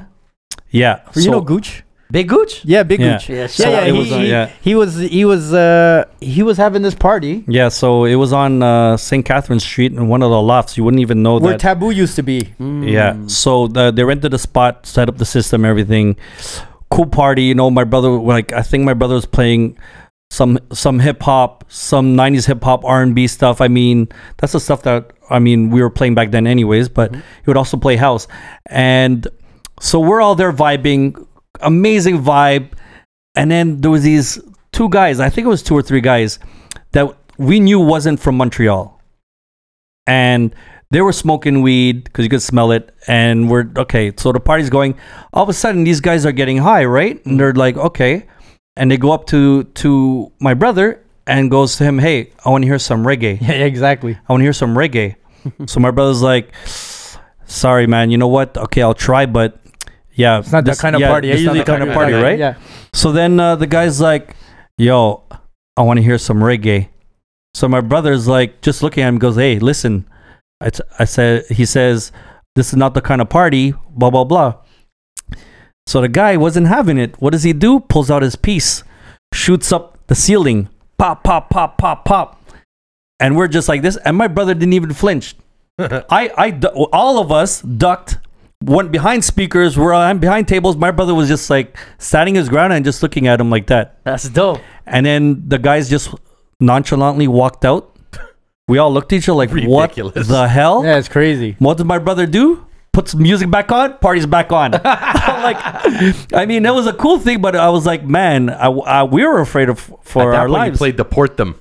But my brother still continued with the party, man. That's just the show. That was the era, bro. But the worst thing to do as a DJ is when something like that happens and you turn off the music, then it just becomes more chaotic. Yeah, you just gotta pretend that nothing's happening and keep the music going. That's right. Because the security will take care of the issue, Yeah, right. That's smart. That's smart. Yeah, but I mean, it being a loft party, there wasn't real. I mean, I think there was one guy at the door. It was really like there was one guy at the door just to make sure that the money was being robbed. And that was about it. Right? Because those guys could have easily done that. So so that was a crazy. And we later found out that there were guys from Toronto or something like that out of town. You took the words out of my mouth. So then they came. They knew they were going back tomorrow. Fuck shit up. They're gonna come back. See, what's good about my brother? You ask him what was the worst thing. He goes, "There's so many, but I can't even remember them." See, so he has a short memory. That's what's great about being somebody. That's why he's so youthful. Right. He doesn't hold on to the bullshit. Yeah, exactly, man. Because you don't get away from that negativity. But the way I approach gigs now is you don't have any expectations, because sometimes you're expecting a gig to be like super dope, and then it ends up being like the worst gig ever. Oh, from my perspective, I go in as like, okay, this is just gonna be. I think that's on both sides, the party goers and the DJs, and you really never know. Like, I've been booked to do some shows where I'm like, oh, this is gonna be crazy, and it was flop. Yeah, and then some random event, and it was like fire. Amazing, and it was packed, and so and one thing that if you really love what you do, which all of us obviously do, you give your best performance. You give your 100%, whether there's two people, exactly, or 2,000 or 20,000, because you're doing it because it's your passion. Yeah, it's the love, man. You can't. There's no other way how to do it. Yeah, exactly. I've gone to other cities to open up for, like, you name it, like your favorite rappers, and sometimes it'd be in a sold out crowd, and sometimes there's a snowstorm, or the promoter's new in the game and he didn't know what to do, and I performed for like 20 people, but I sweat. For sure. And they were like, yo, I will be a fan for life. Exactly. I will support you no matter what, because of that. You didn't have to bust your ass up there. But you didn't even have to perform. We could have just been like, nah, this doesn't meet the requirement. Which happens. Yeah, which does happen. Yeah, it just happens with some artists. But I'm like, we came all the way here. Exactly. Let's have a good time. Let's listen to how the music sounds on the system. Right. Let's practice. Let's practice. This is just a perfect practice. We're getting paid to practice. Yeah, exactly. Yeah. It's a pickup game. It's not a championship game. There you go. That's one good way to look at it. What about yourself? Okay, so I'll make it quick because because the stories could get quite long. But no. Don't but worry. I've been lucky enough to tour with some really good artists, some of my favorite artists and stuff. But one that does stand out for me was touring with Dave Chappelle, just because the guy is just an amazing person, in a sense that what you see is what you get. Like, that's really him. Yeah. And I didn't know what to expect, because I've been a big fan the whole time that he'd been doing stand-up movies and whatnot, and then doing his show. He did his comeback tour here in Montreal, and I wasn't even the first DJ they chose. They chose this other DJ who happened to know the people from Just for Laughs. Oh yeah, don't worry, we got a DJ. So Dave Chappelle's manager's like, you sure? Yeah. He's a real DJ. He's bringing vinyl. Okay, they set him up. So while the DJ's on stage, he's bombing. Dave's manager is like, yo, we got to get somebody. This guy's horrible. He's fucking up Dave's vibe. So he's on stage. Dave is now on stage performing his first show. There was 2 shows back to back. I get a phone call. Toddy, we need you. Can you play for Dave Chappelle? I'm like, dude, I just finished playing golf. I'm taking my wife to dinner, and I promised her I'm taking her to dinner. There's no way I'm getting my wife upset. So then he's like, okay, so do me a favor. After your dinner, come by. I want to introduce you to Dave. I'm like, no problem. So I go to dinner with my wife. We're sitting there. She goes, what's the matter? It seems like something's bothering you. I'm like, actually, I got a call from Dave Chappelle. They wanted me DJ tonight. But why are we here? Why don't you go? Is it a great opportunity? I'm like, yeah, it is. So go. I'm like, you sure? She said, no, go. No, we'll finish dinner. I already said I'll meet up with him after the show. Anyways, fast forward. Dinner's finished. I get to Just for Laughs. Dave is now finishing his second show. Okay, they did 2. So I'm watching side stage, and I'm now talking to the manager, and his manager's like, listen, the guy before, the reason why he was good, but he just didn't have the music Dave wanted, and Dave uses music to pump himself up. Before he gets on the stage, he wants to hear certain tracks. So it's like a boxer who comes into theme music, or like, you know what I mean? Right, like, yeah, somebody who's like training. He's a very New York guy that wants to hear that Tally Quelly and that kind of thing. So then he goes, yo, can you play that? I'm like, yeah, of course I can. He goes, okay, I'll introduce you after the show. Introducing me to Dave. We go into his dressing room. We start talking. What's the first thing he says to me? He goes, yo, I like your shoes. What am I wearing? Jordan 1s, Royal Jordan 1s. Mm-hmm. So then I'm like, yo, I like your shoes. What's he wearing? Red Jordan 1s. Mm-hmm. So then, vibes yeah, right away, right? And then he's like, yo, so I'm like, okay, so they want to hire me to play. What do you want to hear? He goes, yo, just play good shit, man. Let's play like the good shit. I'm like, okay, no problem. I got that. You already know what he wants. That soulful hip hop. Exactly. Yeah. So the next day I come in, and the first thing I started doing was dropping like some good 90s stuff. And I was playing some Wu-Tang, Protect Your Neck. I remember dropping that. Nice. And I remember dropping a bunch of like really good shit that motivated him. Mm-hmm. And the song he wanted to walk into, he told me, he goes, yo, I want to walk into, because of the intro, was PSA, Jay-Z. Yes. Public service. So that's where he would walk into, because it would start and then it would show him and just a shadow, and then it would the curtain would drop and then he would come on. So, I mean, from that was, to me, was probably my favorite gig, because I was able to do something that helped another artist get motivated to do what he needs to do.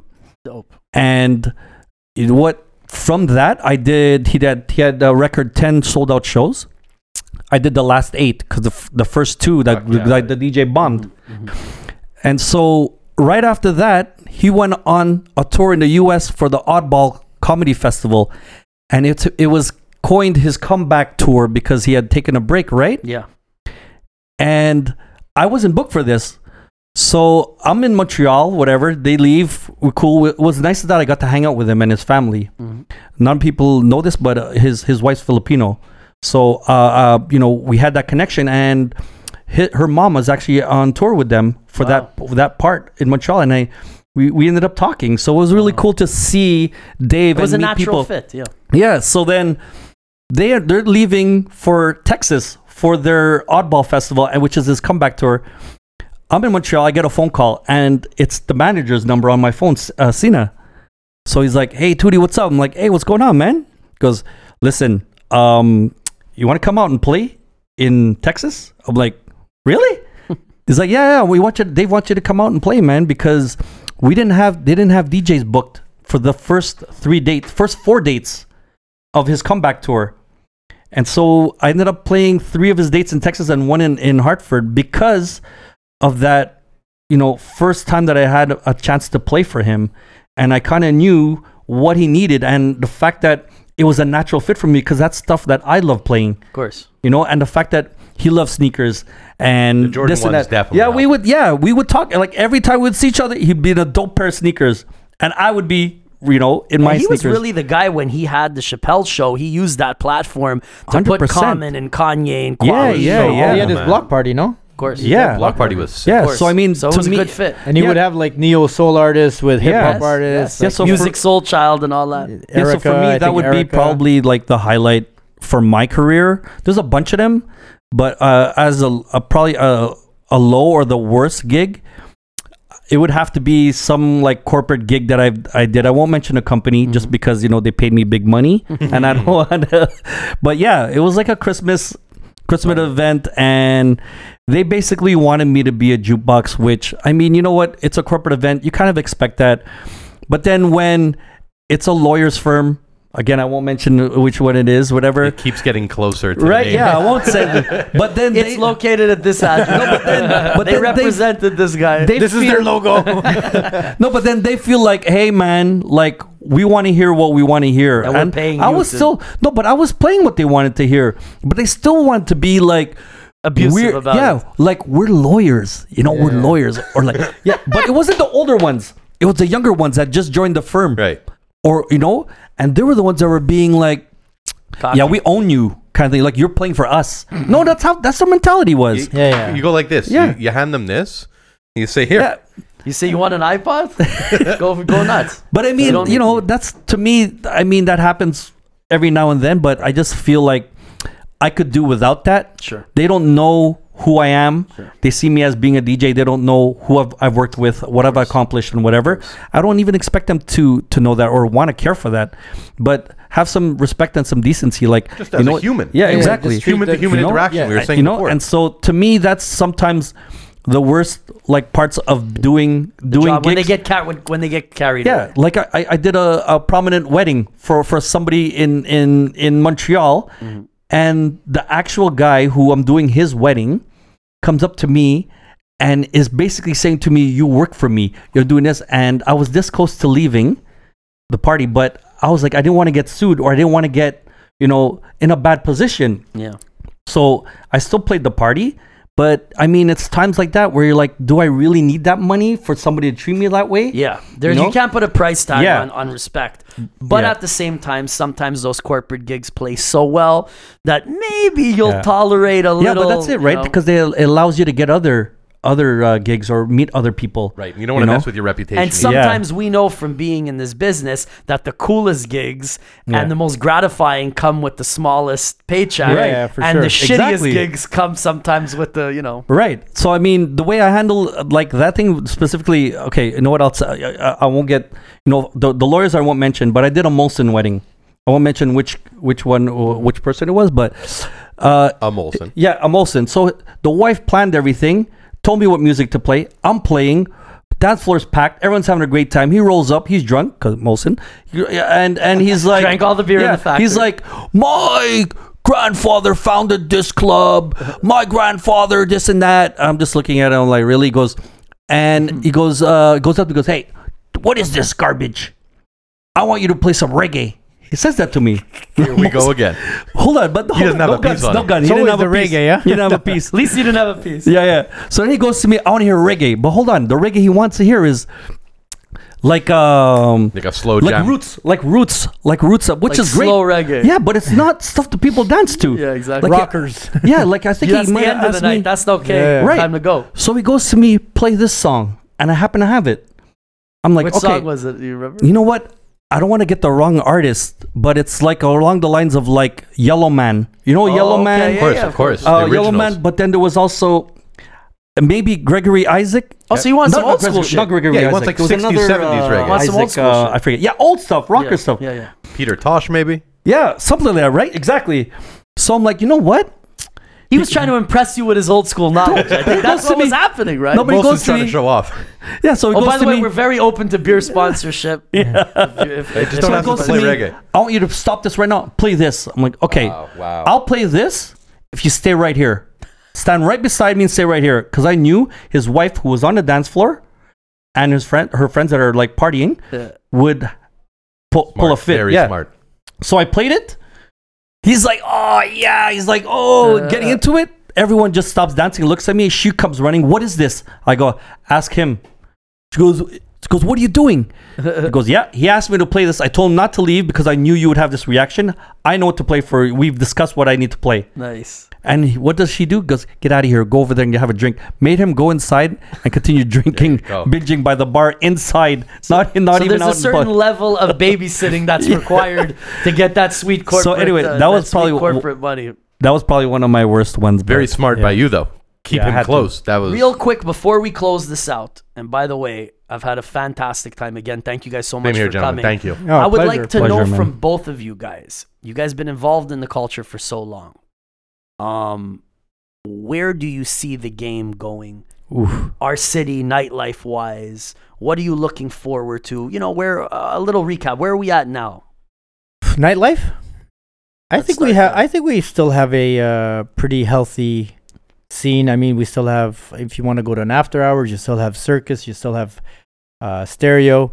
If you want to go to a supper club, you still have. The options are still there. You can go to Fly Gin. You can go to Subois. If you want to hear deep house, you could go to Salon Dome. You could go to Speakeasy Or one of your parties. Or if I'm doing a party. Where are you playing these days? I do Nacarat at the Queen Elizabeth.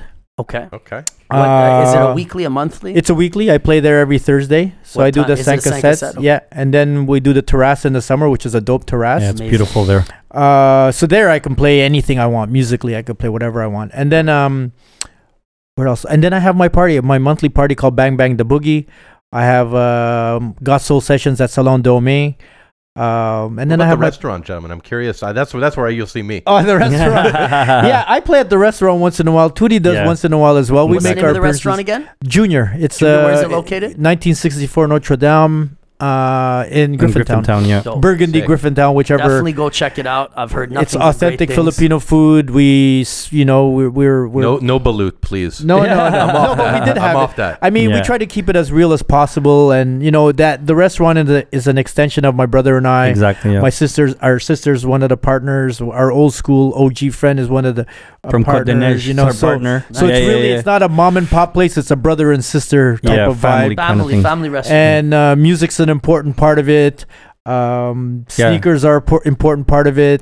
Yeah, like if you go there, you'll know that it's like a Flores joint. Yeah, it's a Flores joint. And the music's there. We're proud of being Filipinos, and we wanna share our culture with people, and we wanna put our best foot forward doing so. And we want the younger generation and the older generation to come in, like Filipinos come in and sort of be like, yeah, we actually have an amazing place that we could take our friends to, and there was a void like that. We filled that void with our restaurant because a lot of people over the years would ask us, "Hey, man, where do we go and have good Filipino food?" And there's a spot on Victoria. There's no, but I mean, it's not the same. I mean, the food could be great, but maybe the ambiance is not the same. Yeah. And I find that my brother and I have a responsibility as Filipinos and as guys that are in the scene, and we want to make sure that it's done properly, and we take pride in it, and hopefully it shows with the food and the vibe. I'm sure it does. Definitely, everybody go check it out. Yeah. So, what about yourself? What do you think?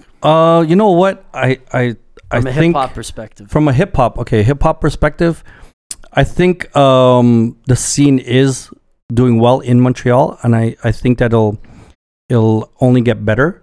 Because because of the fact that a lot of places now do play hip hop openly, like it's not like a taboo thing. Where back in the days, you could only hear hip hop on a certain night at this club during this night of the week. Mm-hmm. Now you could pretty much hear it everywhere, and because of that, it allows for the scene to be healthy and stuff like that. But the only thing that's I think keeping it from growing faster or becoming better as a product is the fact that it's becoming watered down. Because it's easily accessible. You're hearing the same stuff at all the places now. Right. That's where it becomes the DJ's job. But where would you guys go to hear good hip hop? That's what was my next question. In the city. Where would you go if you had a night off? Oh wow. You know what? I rarely have basement. nights. Yeah, I rarely have nights off. But put on a mix. You know what? There's still a bunch of DJs that I do like hearing. Not really familiar with a lot of the new cats that are coming out.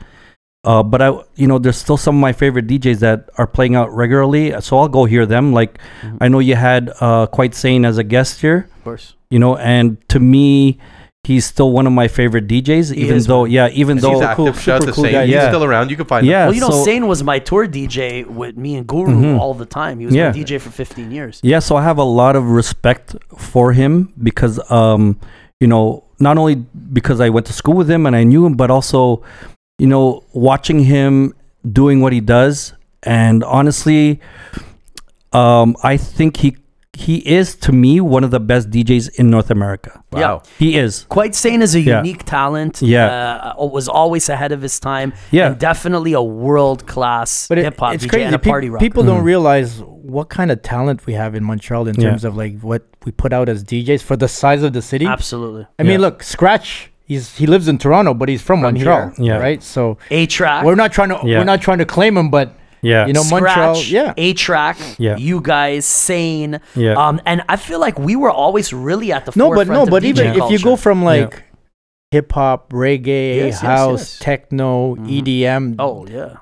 Montreal DJs, has a good representation internationally in any genre of music. What about the Goon Tribe guys? You mess with those guys? Yeah, those are my homies. Yeah, there are homies. I mean, of course, they're a generation before right us. after, because those are like, I met those guys through Epic Mealtime when I was doing stuff. But Justin Sanchez, I don't know if you know, and of course. I mean, those guys are awesome. Those are great guys. They're super supportive, super active in the scene. Right? Yeah, we love those guys, and I mean, that's the next generation. That's well, you know what, you were asking me where I go, where I would go listen to good music, for hip hop and stuff, and I mentioned Quite Sane. But again, those are guys that I would have definitely mentioned, the Goon guys. Those what I like what those guys did is they did what they wanted to do. Yeah. They didn't sell out. Yeah. They didn't go and want to play this establishment or this club. That's right. And then dumb their shit down to become to do Goon, but a kind of like a more commercial, fit in. They did their own. They had one of the longest running hip hop nights in probably North America. I think it is. Yeah. Right. So to have that, they have a really loyal core crowd that follows them. Yeah, 100%. Rather than them, begging to play at the hottest club. Yeah. They make the night. Exactly. And their core follows them, which is so important. I'm on a date. It was a first date. We walk out of the pinball bar on Saint Laurent. Okay. And some little kid, I know right away it's coming. He sees me and he goes like this. And I know he's going to ask for a picture, right? It's like peak Epic Mealtime. Yeah. And so I'm on a first date. This little kid's asking me for a picture. My girl that's with me is like, what's going on? Yeah. And we walk by, where did Goon Tribe used to play with the rope, the velvet rope? Tokyo. Walk by Tokyo, and one of the guys spots me like, yo, you got to come upstairs, have a drink with us. Yeah. I just finished taking like a fan picture, and now they're opening the gate because I have to come up and have a drink. Yeah. Obviously, they got me laid that night. Thank you, gentlemen. That's funny. It was a good time. So who did you actually pay to set this whole scenario? Was it the kid or the bouncer? That's funny. Just everything played out perfectly. Yeah. Well, you know what? I think one thing that I should add is for like local DJs or DJs in general, like specifically talking because we're talking about the Montreal scene, is for those DJs to go and hear other DJs play in other cities. Because what it does for you is that it allows you to see what else is going on outside of your bubble. Smart. And I think for me, I could even speak for my brother, I'm sure, because we are able to travel a lot. My brother has residencies in Toronto. I do too. Yeah, but even before that, I would go to New York. Yeah. I would go to New York inspired. to buy my records. Yeah. And while I'm buying my records, I would go to the club nights and hear the DJs that I thought were dope. That's right. Yeah. I would go here. Get inspired. Let me ask you, who are those DJs for both of you? Louis Vega is one of the doper DJs out there. Back then it was Timmy Regisford. He had his night called Shelter, and then you had a party called Body and Soul. That was with Joe Clausel, Francois K, and Danny Krivet. Like, I would go listen to these guys because these guys were on top of their game. That's right. And if you wanna get to that level, man, you gotta do your homework. The advantage is you can go on YouTube today and you can study. Yeah, but you still don't get the feeling. You don't get the but feeling. I'm just saying, if you don't have the means, if you're not traveling, you could still get that education. Plus, there was also an element of obviously, being a student of the game, but also networking in the real world. Like I remember Guru used to take me to this club in the meatpacking district called Lotus. Yeah, of course. And Armand Van Helden used to do, I think, a Monday night. And like, I didn't even realize who he was at the time. I just met him like as a friend of Guru's. Right. And I remember hearing his name, but then I realized later, like, how fucking incredible Armand Van Helden was. And then I saw him at, what was the rave they used to put on at? Cream? No, at Palais de Congrès. Oh, Ballon Blanc. Bingo. I seen him at Ballon Blanc one night. And I grabbed him and I was like, I used to come see you when I was a kid and I used to be in the booth.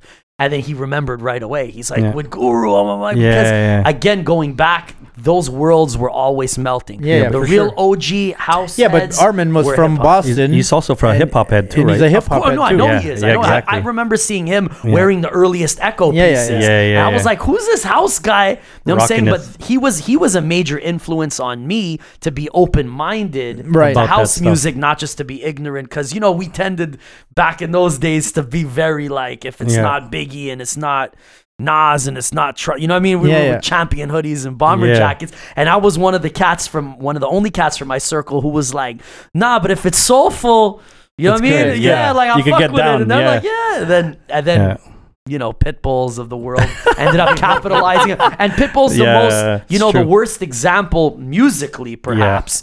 But it was he did a great job. It was inevitable for those worlds to mix, you know, commercially, to be commercially monstrously successful. But you're right. The networking is such an important part of it. Yeah, that's why I'm but it's the experience that you can't, you know, why do you go to a cinema to watch a movie? It's the experience. Yeah. You know, you want that experience. So see how you were saying about you seeing Armin, right?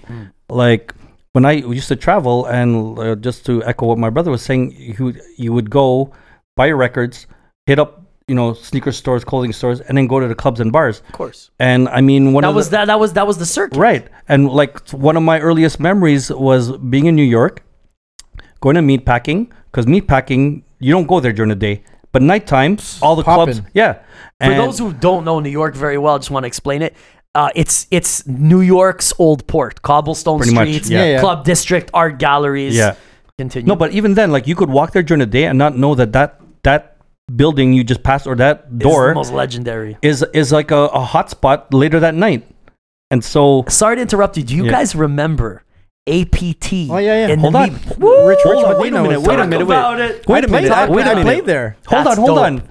That's a legendary spot. But how did you know that's where I was going with my story? Because that doesn't make any sense. Man. You did it with the sneakers. Right. I just did it with your story. So this is my earliest memory, right? Because I know we're running out of time and stuff like that. We're not running out of time. Okay, cool. This conversation. So I'm out in New York, meatpacking, but during that day I crushed it. Right? I bought all the records I needed. I went to Beach Street Records, bought all the records I needed, bought sneakers, went up to a couple spots, and you got some low dunks. I'm feeling with a little bird on them and shit. I know what you were looking for. So I'm feeling nice, right?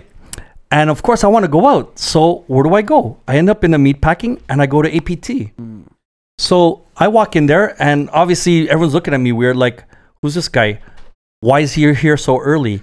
Because like everyone's getting there late, but I'm out of town, and I'm like, it's a late spot. No, but it packed up. Yeah, you couldn't go later because you weren't getting in. They wouldn't let you downstairs.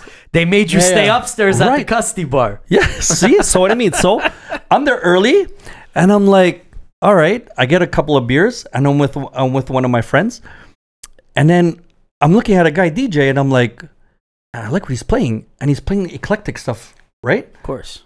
And I'm like, it's this tall guy, and he has the glasses, and he's leaning over. He's super tall. And his name is Stretch Armstrong. Stretch Armstrong, bro. Bro, it's like, and by the way, you see that? We did not talk about this. But this is chemistry between you two. But this is what I mean. But this is what I mean, man. Like, go out. If you can't travel, because we're lucky enough to be able to do that for work. Yeah. If you can't travel, at least go to different spots in our city. Yeah.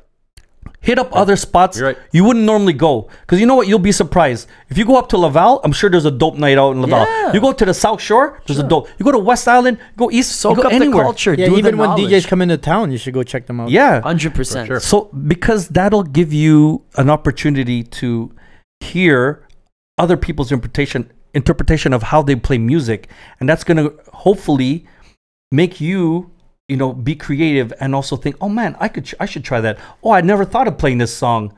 Oh, I don't have this remix. What is this? Yeah. Just stuff like that. And that's even the fact that we've been doing it for so long, I'm still learning.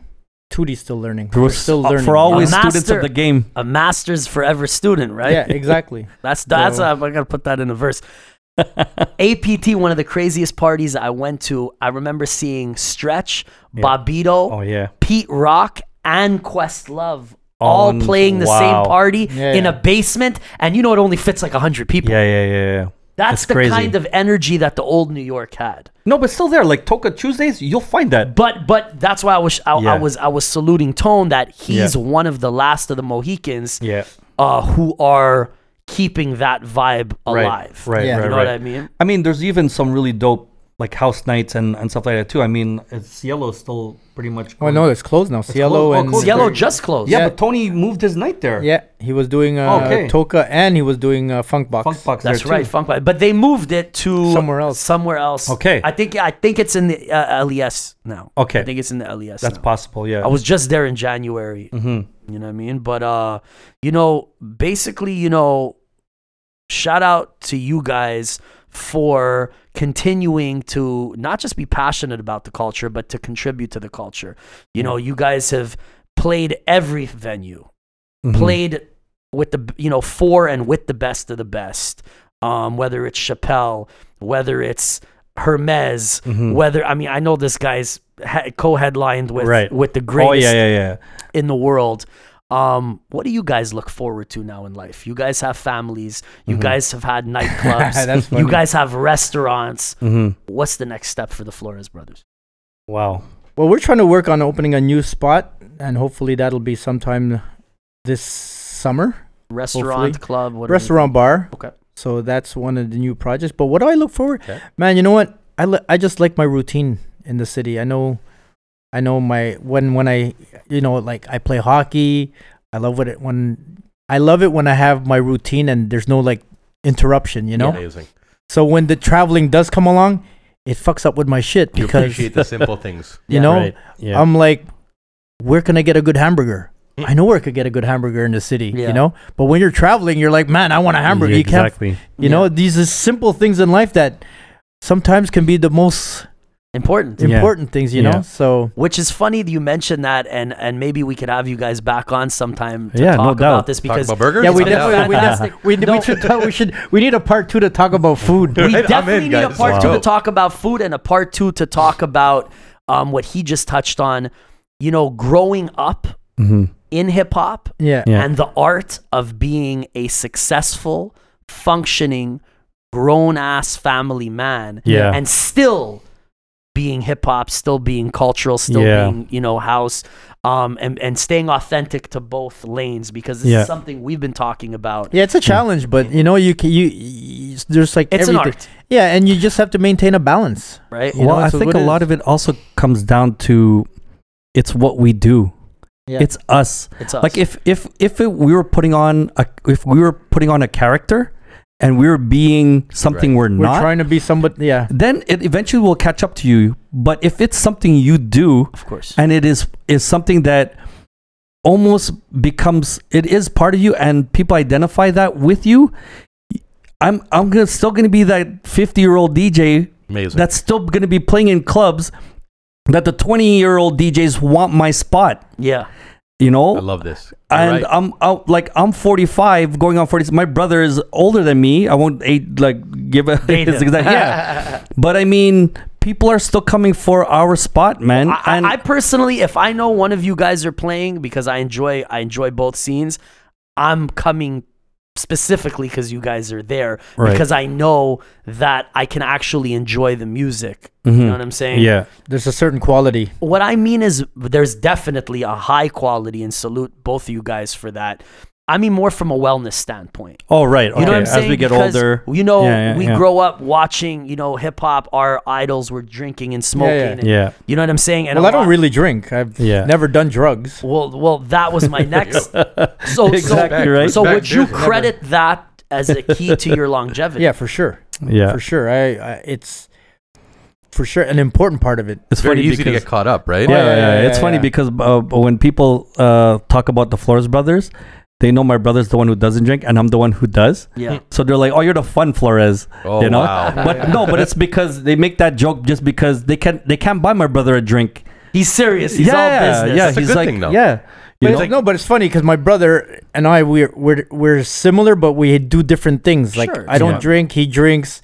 He'll play hip hop, I'll play house. Yeah. He'll play basketball, I play hockey. Yeah. Like it's crazy. But that's why you guys are a great team. I have 2 daughters, he has a son, you know what I mean? So it's like similar interests, everything's almost funny, identical, man, but a little tweak. Yeah. It's crazy. Cool. It's crazy. But it works out, It definitely does work out, and I think that, it's so important for younger cats who want to be artists or DJs or want to be in entertainment like Lemmy, for them to be able to... be in entertainment? Not want to... No, okay, the young kids who want to do what you're doing. Exactly. We're using you as an example. Yeah. Respect. Who want to be part of this culture and who want to contribute something to this culture, for them to have positive role models and realistic people to look up to have a blueprint to say, guys. Hey, you guys don't have to blow your brains out with alcohol and drugs. Yeah. You guys don't have to live up to these ridiculous expectations. That are glorified sometimes and stuff like that. And put yourself in the fire to do it. Exactly. These are quality dudes right here. Grow older in this culture and have a great family life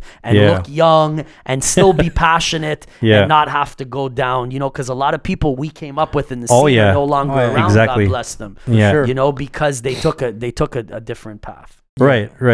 Well, the thing is, I think it also comes down to the people you have around you. Your circle, your immediate circle, and the people that will, if you are straying off your path or are fucking up, they keep you they'll be like, hey man, what are you doing? Stop. Do you realize that? I was lucky enough to have that happen to me. I was in a bad way. When we first started popping off and millions of views in Los Angeles and all that shit, two of my closest friends sat me down. They're like, dude, you haven't slept in 4 days. You're on all kinds of shit. They're like, you're not even the same, calm the fuck down. And no matter what happens, it ain't going to be no good if you have a heart attack. Right. You understand? You need a good supporting cast. Yeah, you're 100% right. And I wouldn't be here right now if I didn't have Dave and Josh and my brother. Respect to all three of them. See, so I mean, usually you look at someone who's successful.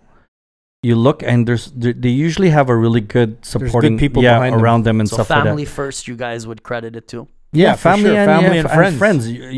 We keep our circle tight. I mean, listen, and we know we're a lot of very approachable people. Like if guys come up to me and ask me for advice, and man, I'd be more than happy to share it. And that's how we are. Well, that's why I was so happy to have you guys on the podcast, because you guys are always. I always spoke with you guys separately.